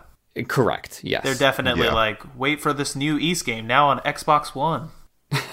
Oh. Anyhow. But yeah, Kondo actually, like, I mean, his reasoning for the change was that, why they ended up choosing PSP over the DS was that they were like, okay, so DS has a very different fan base, and they believed, much like nowadays, like, they were one of the companies that, I mean, they have been supporting the PlayStation Vita until the very end. And now they have just, moved on to like PS4, and they're still a bit like one of the few Japanese companies that is still like really hesitant about the Nintendo Switch, and that's like, we are not sure if the fan base is there. Like all these other companies in Japan, I mean, I really feel like Falcom is the last like well-known Japanese developer that, like, they aren't on the, the Switch train quite yet. Yep. Like all of these other companies are, they are like, yeah, we have multiple Switch games in development, but Falcom is still like, we are not sure if the fan base, like if our fans are actually, if they own a Switch. And it was the same thing they were like, okay, so PSP, like our fans, like they had released some, for example, Ys games already like on the PS2, and they believed that the fan base would, like these PS2 owners would also own a PSP. So it was like natural for them to start releasing games and developing games for the PSP, and that's why we got a million Ys games on the PSP, and also quite a few The Legend of Heroes games on the system. Yeah, I think that Falcom must have like an amazing relationship with Sony at this point. I think that might be part of their hesitance to go anywhere else besides the PS4, PS Vita. Yeah, that would make sense to me anyhow. Yeah, because even so the Switch is actually getting a Falcom game soon, like this summer. Ys 8, a port of Ys 8, and it's not by Falcom. They actually got NIS to do the port. Oh, like I didn't know that. That's interesting. They once again licensed a game to another company to release. And I don't think, I'm sure that if other companies are willing to like port over these games to the Switch, then it's fine. Like they are willing to like license the games, but like they probably aren't gonna start developing Switch games themselves anytime soon. Well, no, and it's one thing for other developers like a Squaresoft or a Bandai Namco to start making Switch games. They have, by comparison, nearly unlimited resources. If you're Falcom and you're a smaller boutique developer, it just makes more sense to stick with the PS4. Like the install base is there. Yeah, exactly.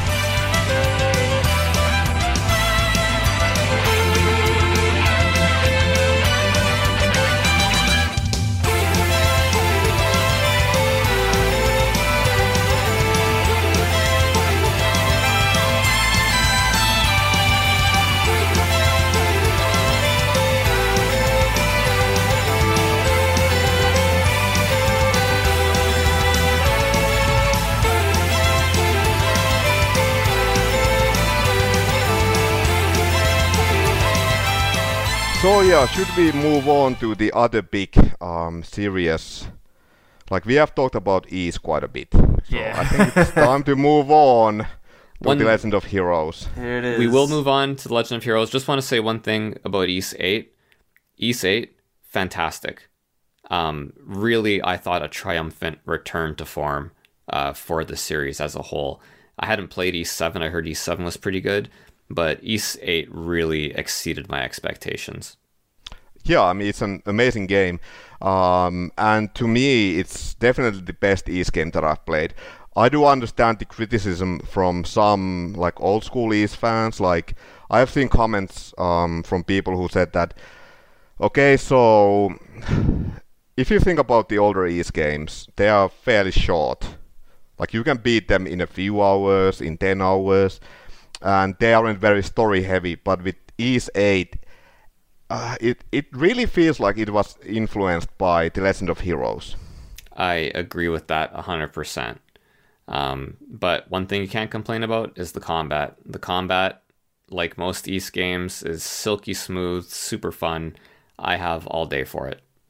But yeah, The Legend of Heroes, this is once again where it gets a bit confusing, because The Legend of Heroes actually, it's a very old franchise, and it started as a sub-series of Dragon Slayer, and the first two games were actually Dragon Slayer, The Legend of Heroes, and then Dragon Slayer, The Legend of Heroes 2, and to be honest, I don't know much about those games. I actually have Dragon Slayer, Legend of Heroes for the TurboGrafx CD. I played that one way back, and it's actually one of the few games that I accidentally held on to, because I sold a lot of my, Turbo. I sold way back when I sold my Turbo Duo, traded it in for something else, got rid of a bunch of the games, but there were some games that I had lent out or I couldn't find. Dragon Slayer was one of them, so I actually still have my childhood copy of it, and to be honest with you, it is super, super typical Falcom game. Just good RPG, great music. I don't remember a hell of a lot about it. It is exactly what it's supposed to be. And then in the mid to late 90s, we actually got the Legend of Heroes 3, 4, and 5. And I believe that they were released on... Yeah, they were, again, PC games in Japan. But they did actually get released in the West. And the trilogy is actually called the Garg-Harv trilogy.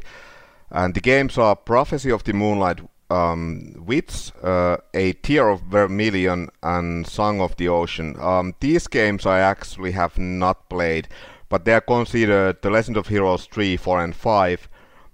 And I believe that they actually have not much to do with the current storyline that is still going on in the Legend of Heroes series. The main Legend of Heroes series.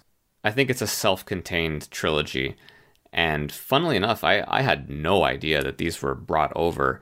I mean, I had an inkling, right? Just because you see PSP games for sale once in a while. Yeah. But I didn't really know that it was a trilogy that was brought over. I mean, I kind of wish I had known just because I like to know things. But it's pretty interesting that these games were very, at least as far as I'm concerned, very quietly brought over and localized here.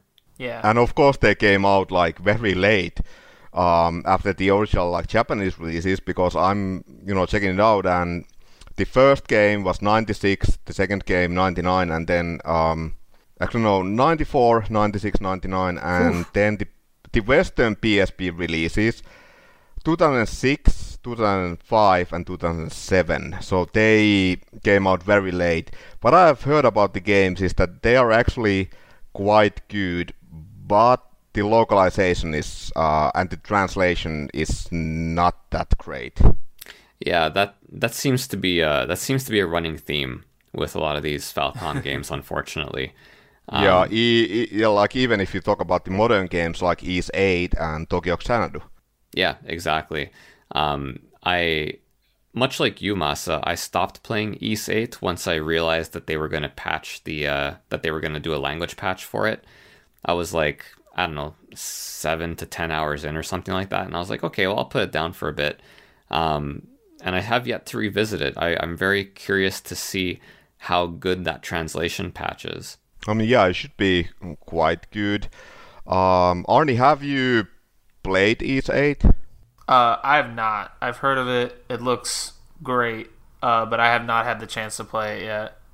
Okay. And I just realized, as you were talking about it, that I do actually have one of the Legend of Heroes PSP games. I have Trail of Vermilion. Is that what it's called? Tear of Vermilion. Tear of Vermilion. I picked that up randomly at a flea market not that long ago, actually, but I haven't been able to play it yet. Well, that's very interesting. Masa, do you remember, is that the first one or the second one? I think that's the second one. Yeah, that's the second one. Except that but what's weird is that, the re-releases on the PSP, that actually was the first one to be released. Yeah, the second game was the first one to be localized. Like another kind of Falcom oddity. Although from what I was reading, it seems like you could it's more important to not play the third one first. The first two, the order is less important. So if Tear of Vermilion being kind of the second story but released first, if you play that one first, you're not necessarily kind of spoilering yourself for the second one. You can still enjoy it. But my understanding is if you have access to the third and not the first two, maybe just leave the third one on the shelf for a bit and get the first couple and go from there. Yeah. The longer I look at the way this, the Legend of Heroes series as a whole and all these sub-series, the way it breaks down, I can't help but draw parallels to Shin Megami Tensei.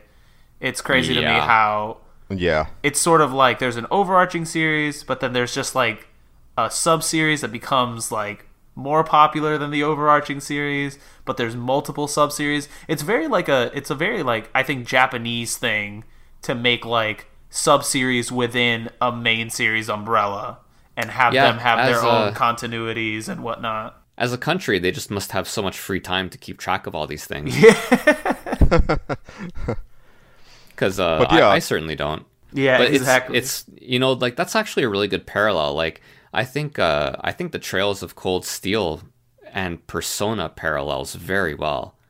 Yeah, it definitely is like the sub-series that took over the main series, sort of in recognition at least. Yeah, exactly. But yeah, then we get to the, like, now that we are talking about the Trails of Cold Steel, we get to the, well, I would say one of the most ambitious, I would say, storylines in all RPGs ever. Yeah.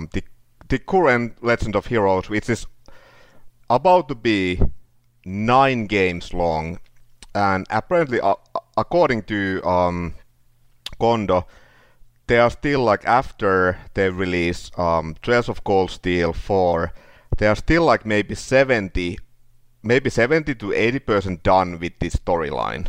Jesus. Wow. Wait a minute. So is Trails part of the overarching? I thought Trails was just its own thing, like Persona. Okay, so I'm gonna explain in a bit. Oh god. But like we are so used to, like, okay, so take Final Fantasy. You have 15 Final Fantasy games. Okay, a couple of them are MMORPGs, but then most of these are like self-contained stories. The worlds, like the stories, characters, worlds, they have nothing, absolutely like nothing in common. They are just like Final Fantasy 15, Final Fantasy 7. Like there's nothing, they, like if you rename those games, I mean, they could be like their own, series. Yeah. They just share like small elements like chocobos and moogles. Yeah, chocobos. And yeah. But like we are so used to, like, okay, so there's a new Tales of game, a new Final Fantasy. It's like, yeah, I mean, the previous game has nothing to do with the new game, unless they do like sequels. Like, you had Final Fantasy X-2, Final Fantasy 13-2, and Lightning Returns and so on. Yeah, I mean, it's insane that we actually have an RPG series which is like the current Trails arc started in 2006. Actually, no, 2004. With Trails in the Sky, and we are now in 2018, and this main story is still not over. That's fantastic.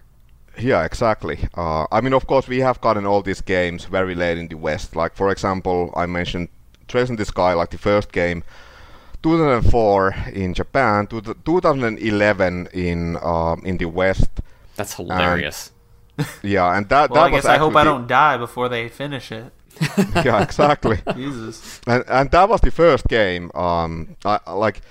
They localized that, and it was released on the PSP. But then the sequels, actually, they were only released on PC in 2015 and then 2017. I mean, as a fan who started, I started with Trails of Cold Steel, and holy crap, have I been confused with these games? No, I mean, it's like, it sounds okay, insane. so Arnie, yeah, you have played Trails of Cold Steel. Yes. And I'm sure there's been moments where you have been like, okay, so they're talking about something really important. Yes. And then it happens off screen, and you're like, okay, so why didn't they show it? Like what's going on? Like, why didn't we actually go there in this game? Yep. And I've heard that it is addressed in other games. Yes, and to make things even worse is that, okay, so we have the Trails in the Sky trilogy, which are all like really good games. Yeah. And those take place in the same world as Cold Steel, correct? Yes, they do. Except that they take place a little bit before the Trails of Cold Steel story arc. But the problem here is that we have the Trails in the Sky trilogy, then we have the Crossbell arc, which has Zero no Kiseki and then Ao no Kiseki. Oh my god. Which You've lost me already. Released, yeah, I mean, these games were released on the PSP, and then they actually released enhanced ports for the PS Vita. But of course, these are only these are Japan exclusive. They still haven't been localized. And then you play Trails of Cold Steel, and a lot of the things that keep referenced are actually happening at the same time in these other games. I'll tell you one of the moments where I realized that this was definitely a problem was when you finish Cold Steel 1 and then you start Cold Steel 2. And I'm not going to spoil anything for you, Paul, just in case. Thank you. There is a segment when you start the second game, you can go, there's an option in the main menu to see like character bios and see like recaps of stuff that happened in the first game, I guess in case you bought this one and didn't play the first one. And one of the things is like, one of the chapters it said like, the group travels to so-and-so. And I was like, I don't remember ever doing that. And so I listened to the thing and I'm like, I definitely did not do this. And so I looked it up because I was like, maybe I missed like a secret thing. Maybe it's like a New Game Plus thing. No, there's an audio drama in Japan where they have like this side story that, to be fair, is like not super relevant to either story. But they fight like one of the main bad guys during it. And it's like some relevant stuff happens. And I'm like, well, that's nice that I went into this menu function even though I had no reason to, because otherwise they just hid like a bit of lore that is referenced in the game. That's amazing. That's and like not even another video game, and like a Japanese audio drama, like something that I would absolutely never ever like find on my own. Which is absolutely criminal because we all know that Americans are clamoring for those audio dramas. But yeah, at least Exceed, who have done a tremendous job when it comes to localizing these games, especially compared to like Axis localized Tokyo Xanadu, and then we had NIS America localizing East 8. And I mean, it's a freaking typo city over there. But like Exceed, like they have done a great job, and they actually did on the website, like when Trails of Cold Steel 2 was released, they actually shared a recap of that audio drama on the website. Oh, yeah. So they do provide you a way to find out what happened, but it's like it's so crazy to me that this whole thing was like not its own game because it was just a short interlude, but it's like it's so hidden. Like you have to really, like if you want to get the full breadth of it, you have to be like that super fan who's like, I'm gonna get everything. So here's the question then, Arnie. When you found out about that, did you feel like, did you get that feeling that you get when you kind of like take a little bit of time to explore something and you find a cool little nugget? Did it make you feel good, or did it make you feel annoyed that they released this audio drama and deprived the West of that audio drama that they desperately need? It did make me feel good, only because I was like, thank God that I was like for once my fastidiousness and my like need to like look at everything paid off. So it definitely made me feel good because I was like, oh, cool, I found this thing that's like a little hidden thing. Because, it's not like plot relevant. Like, it's not like, that would have annoyed me if it was like, a character died somewhere or something like real happened.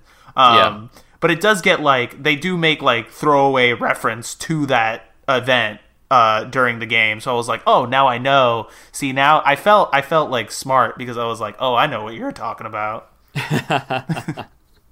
Yeah, there is some value in that. Yeah. But yeah, one thing that like we were talking about how it's quite amazing that first of all, like we are talking about a very small company with around like 50 employees. But also this thing about like Trails of Cold Steel is that when you play the two games that are like available for us Westerners, like you quickly realize that there's a lot of padding. There's a lot of like filler content in those games. Yeah. But yeah, they actually like what happened was that they like originally they were supposed to be just one game, but then it was like, well, I think we need two games. Like we need to release something like next year, and then they actually like split the game in two. And like once you start playing Trails of Cold Steel 2, it's like, okay, so if you really fall in love with the series, then it's really cool going back to these like familiar places. Like you revisit a lot of like the same places as in the first game. But I mean, of course, if you're a bit more cynical about it, then you're like, yeah, I mean, they did reuse a lot of assets from the first game. Mm-hmm. It was the opposite of Kill Bill. Yeah. They had too much movie, they split it in two. This one, they were like, we don't have enough for two, so let's split it and fill it with stuff. Yeah, and that's why, like, I understand that a lot of people, like, they, said that Trails of Cold Steel has, like, serious, like, pacing issues. And, I mean, even as a hardcore fan, I have to agree that, especially, like, the first half of the game, like, I remember when I was, like, first playing, I actually played the first game in basically, like, 2 sessions. Like, I got the game, I played for, I don't know, for a few weeks, I made it maybe like halfway through the game. And I was a bit like, yeah, like what's the meaning of this game? As this is like one of the few games I feel like in a lot of video games in general, not just RPGs, but it was like there's a huge conflict. Like the game starts with a huge conflict, and then you actually like spend the entire game trying to solve that conflict and save the world. But here it's like there's like no conflict at first, and then it kind of like starts building up. Mm-hmm. And at the beginning of the game, like everything is all like fine and dandy, fucking unicorns and rainbows. Then you make it to the end of the game, and absolutely everything goes to hell, and you're like, what the fuck? Like this is like where the game actually like begins, and then you're like, I'm just dying to play the sequel. The sequel, like I would say, when it comes to the pacing issues, it's better definitely. But yeah, there's definitely like some filler, and I've also heard that Trails of Cold Steel 3, which came out in Japan last year, and then Trails of Cold Steel 4, like it's the same case again. Like they basically had like one game, and they turned it to into 2 games. Yeah. I don't really mind that too much, like especially with your example from Trails of Cold Steel 1. Like to me that kind of that shows confidence, you know what I mean? Like we know that we have this story arc we're going to tell, and we're going to take our time and develop the characters, and then at the end of the first one things are going to go crazy, and the story's going to continue like that over the next 3 games. Like I think that's pretty cool. Like, it's sort of like the opposite of, like, let's say, for example, Star Wars, right? Like, Star Wars gets released. It's its own self-contained movie story with, a little bit of open-endedness in case they want to make sequels, because they weren't sure if Star Wars was going to be successful or not, which, by the way, is hilarious in retrospect. But Trails, it's like, we know we're going to make these 4 games. We know that there's a story that we want to tell. So, this is how we're going to do it. The first one is not going to be all action and so on. There's going to be a lot of development, and then we start moving it along. Yeah. And I will say, at least for me, there's definitely pacing issues, but at least when I was playing, it was all about the characters for me. You get introduced to this cast of characters right from the get-go. You are sort of actively tasked with getting to know them. And so I was, like, the story was interesting. I'm not trying to say that it was boring or anything, but the main thing that pushed me to keep playing was the characters. Like, my whole reason for wanting to play the second game is I want to know what happened to these characters. Like, interesting stuff does happen in the story, but the characters are really the thing that holds the game together for me. If I didn't have the investment in these characters, I probably would not have continued playing just for the story. Yeah, fair enough. Yeah. So I think we probably, like, at this point, we should move on and talk about, like, what makes Falcom games special. And I'm gonna start, and I actually have this part ghostwritten by my girlfriend, who is also a huge Falcom fan, and she really loves. She played through Tokyo Xanadu, and she's a huge Trails of Cold Steel fan. But like, yeah, let's see what she had to tell. To me, what makes Falcom special is their lack of financial resources. When I put it like this, it might sound a bit negative, but let me explain my point. Many companies like Square Enix have enough budget to come out with amazing looking games that inch closer to reaching photorealism with every release.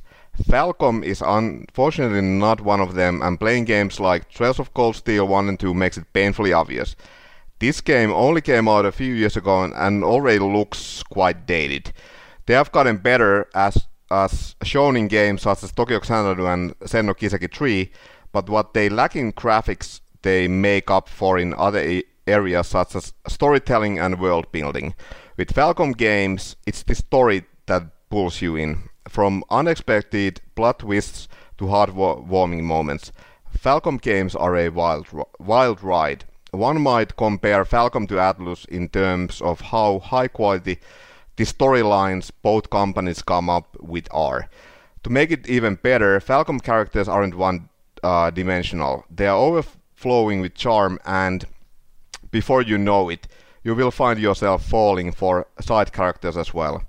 It might take a while to complete a series, but once all the pieces of the puzzle fall into place, it's totally worth it. Hard to disagree with that. Perfect. Yeah, exactly. Absolutely. No, and I completely agree. And I think, especially after the Kondo quotes that you read, Falcom is definitely moving up in my like pantheon of arcade developers. They're scrappy, and I think they know what they can do well, and that's what they push. They're not trying to sort of play catch up with everybody else. They have their own thing that they are very good at, and that's what sort of they go for every single time. Yep, and there's a lot to be said for that. And I mean, and to expand on that, for me personally, it's also the fact that I was familiar with them early, right? Yeah. Like a lot of the games that I played on Turbo CD were Falcom releases, and Falcom was a supporter of that format. So, for me, like the fact that they're still releasing these kind of games today is really nice. It takes me back to that time where there was this company that I never heard of making, really great games with unbelievable music. I mean, I mentioned Dragon Slayer earlier. Good game, great music. That's really it, right? Like if there's one thing I remember from that game, it's the music. And whenever I think Falcom, and it's not just good music, it's good video game music. Yeah. There's a difference. Final Fantasy 15 has good music. It's ambient, and you both don't notice it and notice it at the same time.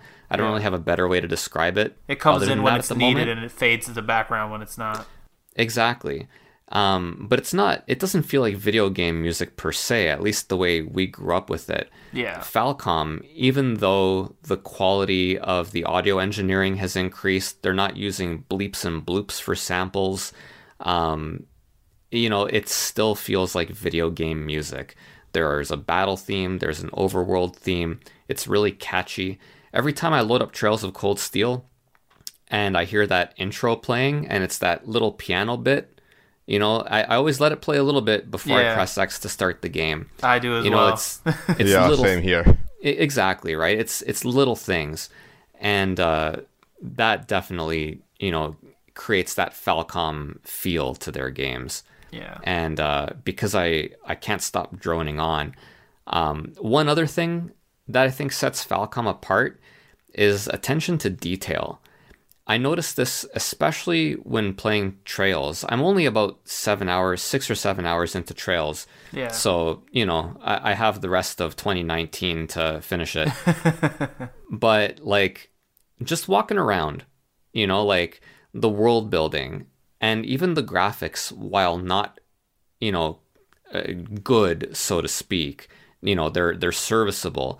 There's like what they lack in polygon counts and texture quality, they make up for in little artistic details everywhere. in the backgrounds, flower pots, radios, little stuff like that. There's a lot of care put into the game. And when you see all that attention to detail, you can feel the love that the developers put into it. It sounds cheesy, but it's true. Yeah. I think this is going to be my final controversial statement for this podcast. I think that Falcom is to video game developers what Working Designs was to video game publishing. I think that neither one of them huge companies. I think they, like you said, Paul, they put the attention to detail. They put in the love. They have, you can tell there's passion for the work that they're doing, and that comes through. And I think that's why people remember these games fondly. I think that's why these series are still around. Absolutely. And yeah, I mean, I gotta say about like Falcom, like really often, a lot of these companies, of course, like I know that Falcom, like they wanna make money. I mean, of course, they don't, they aren't just making this for the love of video games, but still, it's really refreshing to have a company like them who actually like, they don't really care about like the current trends. Like we talked about Trails of Cold Steel, and to me, it really, instead of like something innovative, like let's say Final Fantasy 15, which we have, mentioned many times, like they aren't, trying to push the genre forward, but it's mainly like Trails of Cold Steel, it really feels like a golden era RPG if the genre kind of like never evolved besides like the presentation. Yeah. Mm-hmm. But yeah, you can really feel like the love in their work, and like it's like I can like a lot of times when I play video games, not just Square Enix, but like Nintendo or whatever, you can kind of like when you play the games, you can kind of feel it like how the game was made behind the scenes, and it was most likely made or like started out as like at some investor meeting, and they're like, yeah, we need a game like this, we need to follow these trends, Yep. It needs to sell like this many copies. But with Falcom games, it's like, yeah, I mean, like these people, they just want to make these games, they want to tell the story of these characters, and yeah, I mean, they don't care about like if the game sells. I mean, of course, as long as they survive, but like their games, they don't need to sell 1 million copies. No, they are well aware that the house doesn't build itself, so to speak, right? Like they start from the bottom up. We make good games, and thus they will sell. And they might not be the newest, flashiest kind of thing, but we have our style, we do it well, and that's what's going to keep us afloat. And 30 years, they're not wrong yet. Exactly. And when it comes to music, I have to mention that for you guys who have Spotify, Nihon Falcom is really great in a way that like most game companies, like they don't share their music on any streaming services, but I believe that almost the entire Falcom catalog, at least from the early 90s up until all the latest games, it is on Spotify. That is awesome. Perfect. Yeah, it's amazing, yeah. Do you just search Neon Falcom, or do you search like the specific game name? I think you can search for Falcom and also search for the games, but you have to remember that, for example, Trails of Cold Steel, it's not Trails of Cold Steel. You have to, type in like Sen no Kiseki. Oh, you have to type in the Japanese name. Yeah, gotcha. But I think you can find like if you just type in like Falcom or Nihon Falcom. Okay. I know what I'm doing for the rest of the day. Yeah.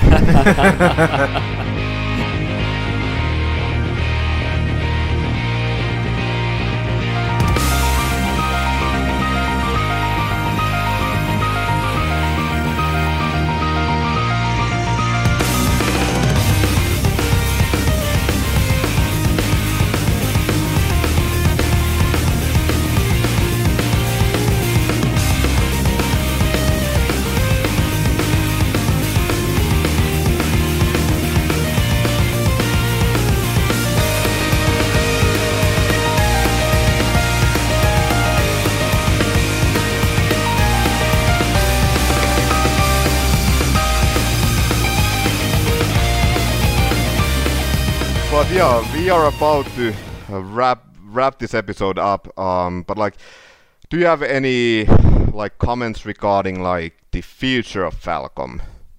Like they've been around for 30 years, but let's say, what about the next 5 years? Just keep doing what you're doing, man. It's worked so far.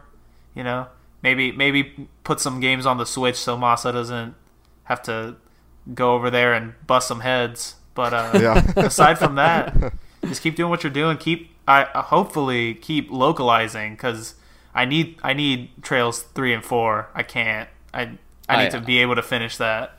Yeah, I for one cannot live without my audio dramas. Yeah, exactly. They should include those on like the PS4 releases for sure. Maybe they should. You know what? I'm gonna say they should probably do like maybe a PS4 like compilation, like maybe updated, like put like 2 or 3 old East games on a disc, or a couple of Dragon Slayer games, something like that. They actually, funny you should mention that. They actually just released, like this spring, they released Trails of Cold Steel 1 and 2, like PS4 remasters in Japan. Yeah. Yeah, and also the Japanese version of Trails of Cold Steel 3 does have a recap of like Trails 1 and 2. Okay. Cool. Yeah, they should do like maybe the Trails in the Sky trilogy that was only on PSP and PC. Just put it out on PS4 or something. That's the one that I want to see. Yeah. But yeah, I think it's time to wrap it up. But yeah, you can find us on Instagram. Our official page is simply Region 3 Gamers. And also you can find our previous episode and also this episode on iTunes and also on YouTube. And on YouTube, the channel is called The Game Strugglers. And also you can find me on Instagram, and my handle is MasaJarvinen09. But yeah, Paul and Arnie, how can the listeners find you guys? Arnie, go ahead. You can find me on Instagram at Welcome to the Game. It's the word welcome, the number 2, the game. Just come, DM, let's talk, let's chat. Please like, share, all this good stuff, all these episodes if you like them. Show them to your family, your friends, your dog. The people at Nihon Falcom, send them, the link. Just get it out there as much as you can. Thanks, guys. Yeah, especially your dog, because dogs leave really positive comments. I find that they just never have anything bad to say. And you can find me on Instagram too, Paul's Game Room, Paul's_Game Room. And just echoing what Arnie said. Share, subscribe, do it. Write reviews. And also, Ozzy couldn't make it this time, but like we have to, pimp him as well, or his Instagram account. But yeah, you can find Ozzy on Instagram, and his handle is Shadow of the Collector, and it's like wait. He's got dots between every word. Yeah, exactly. Yeah, Shadow of the Collector, and it's dot between every word. Yeah, that's what I'm trying to say. All right. But yeah, this has been the Region 3 Gamers podcast, episode 6. And thank you all for listening. And if you enjoyed the episode, please leave a comment and subscribe. See you guys. Thanks. So yeah, peace out.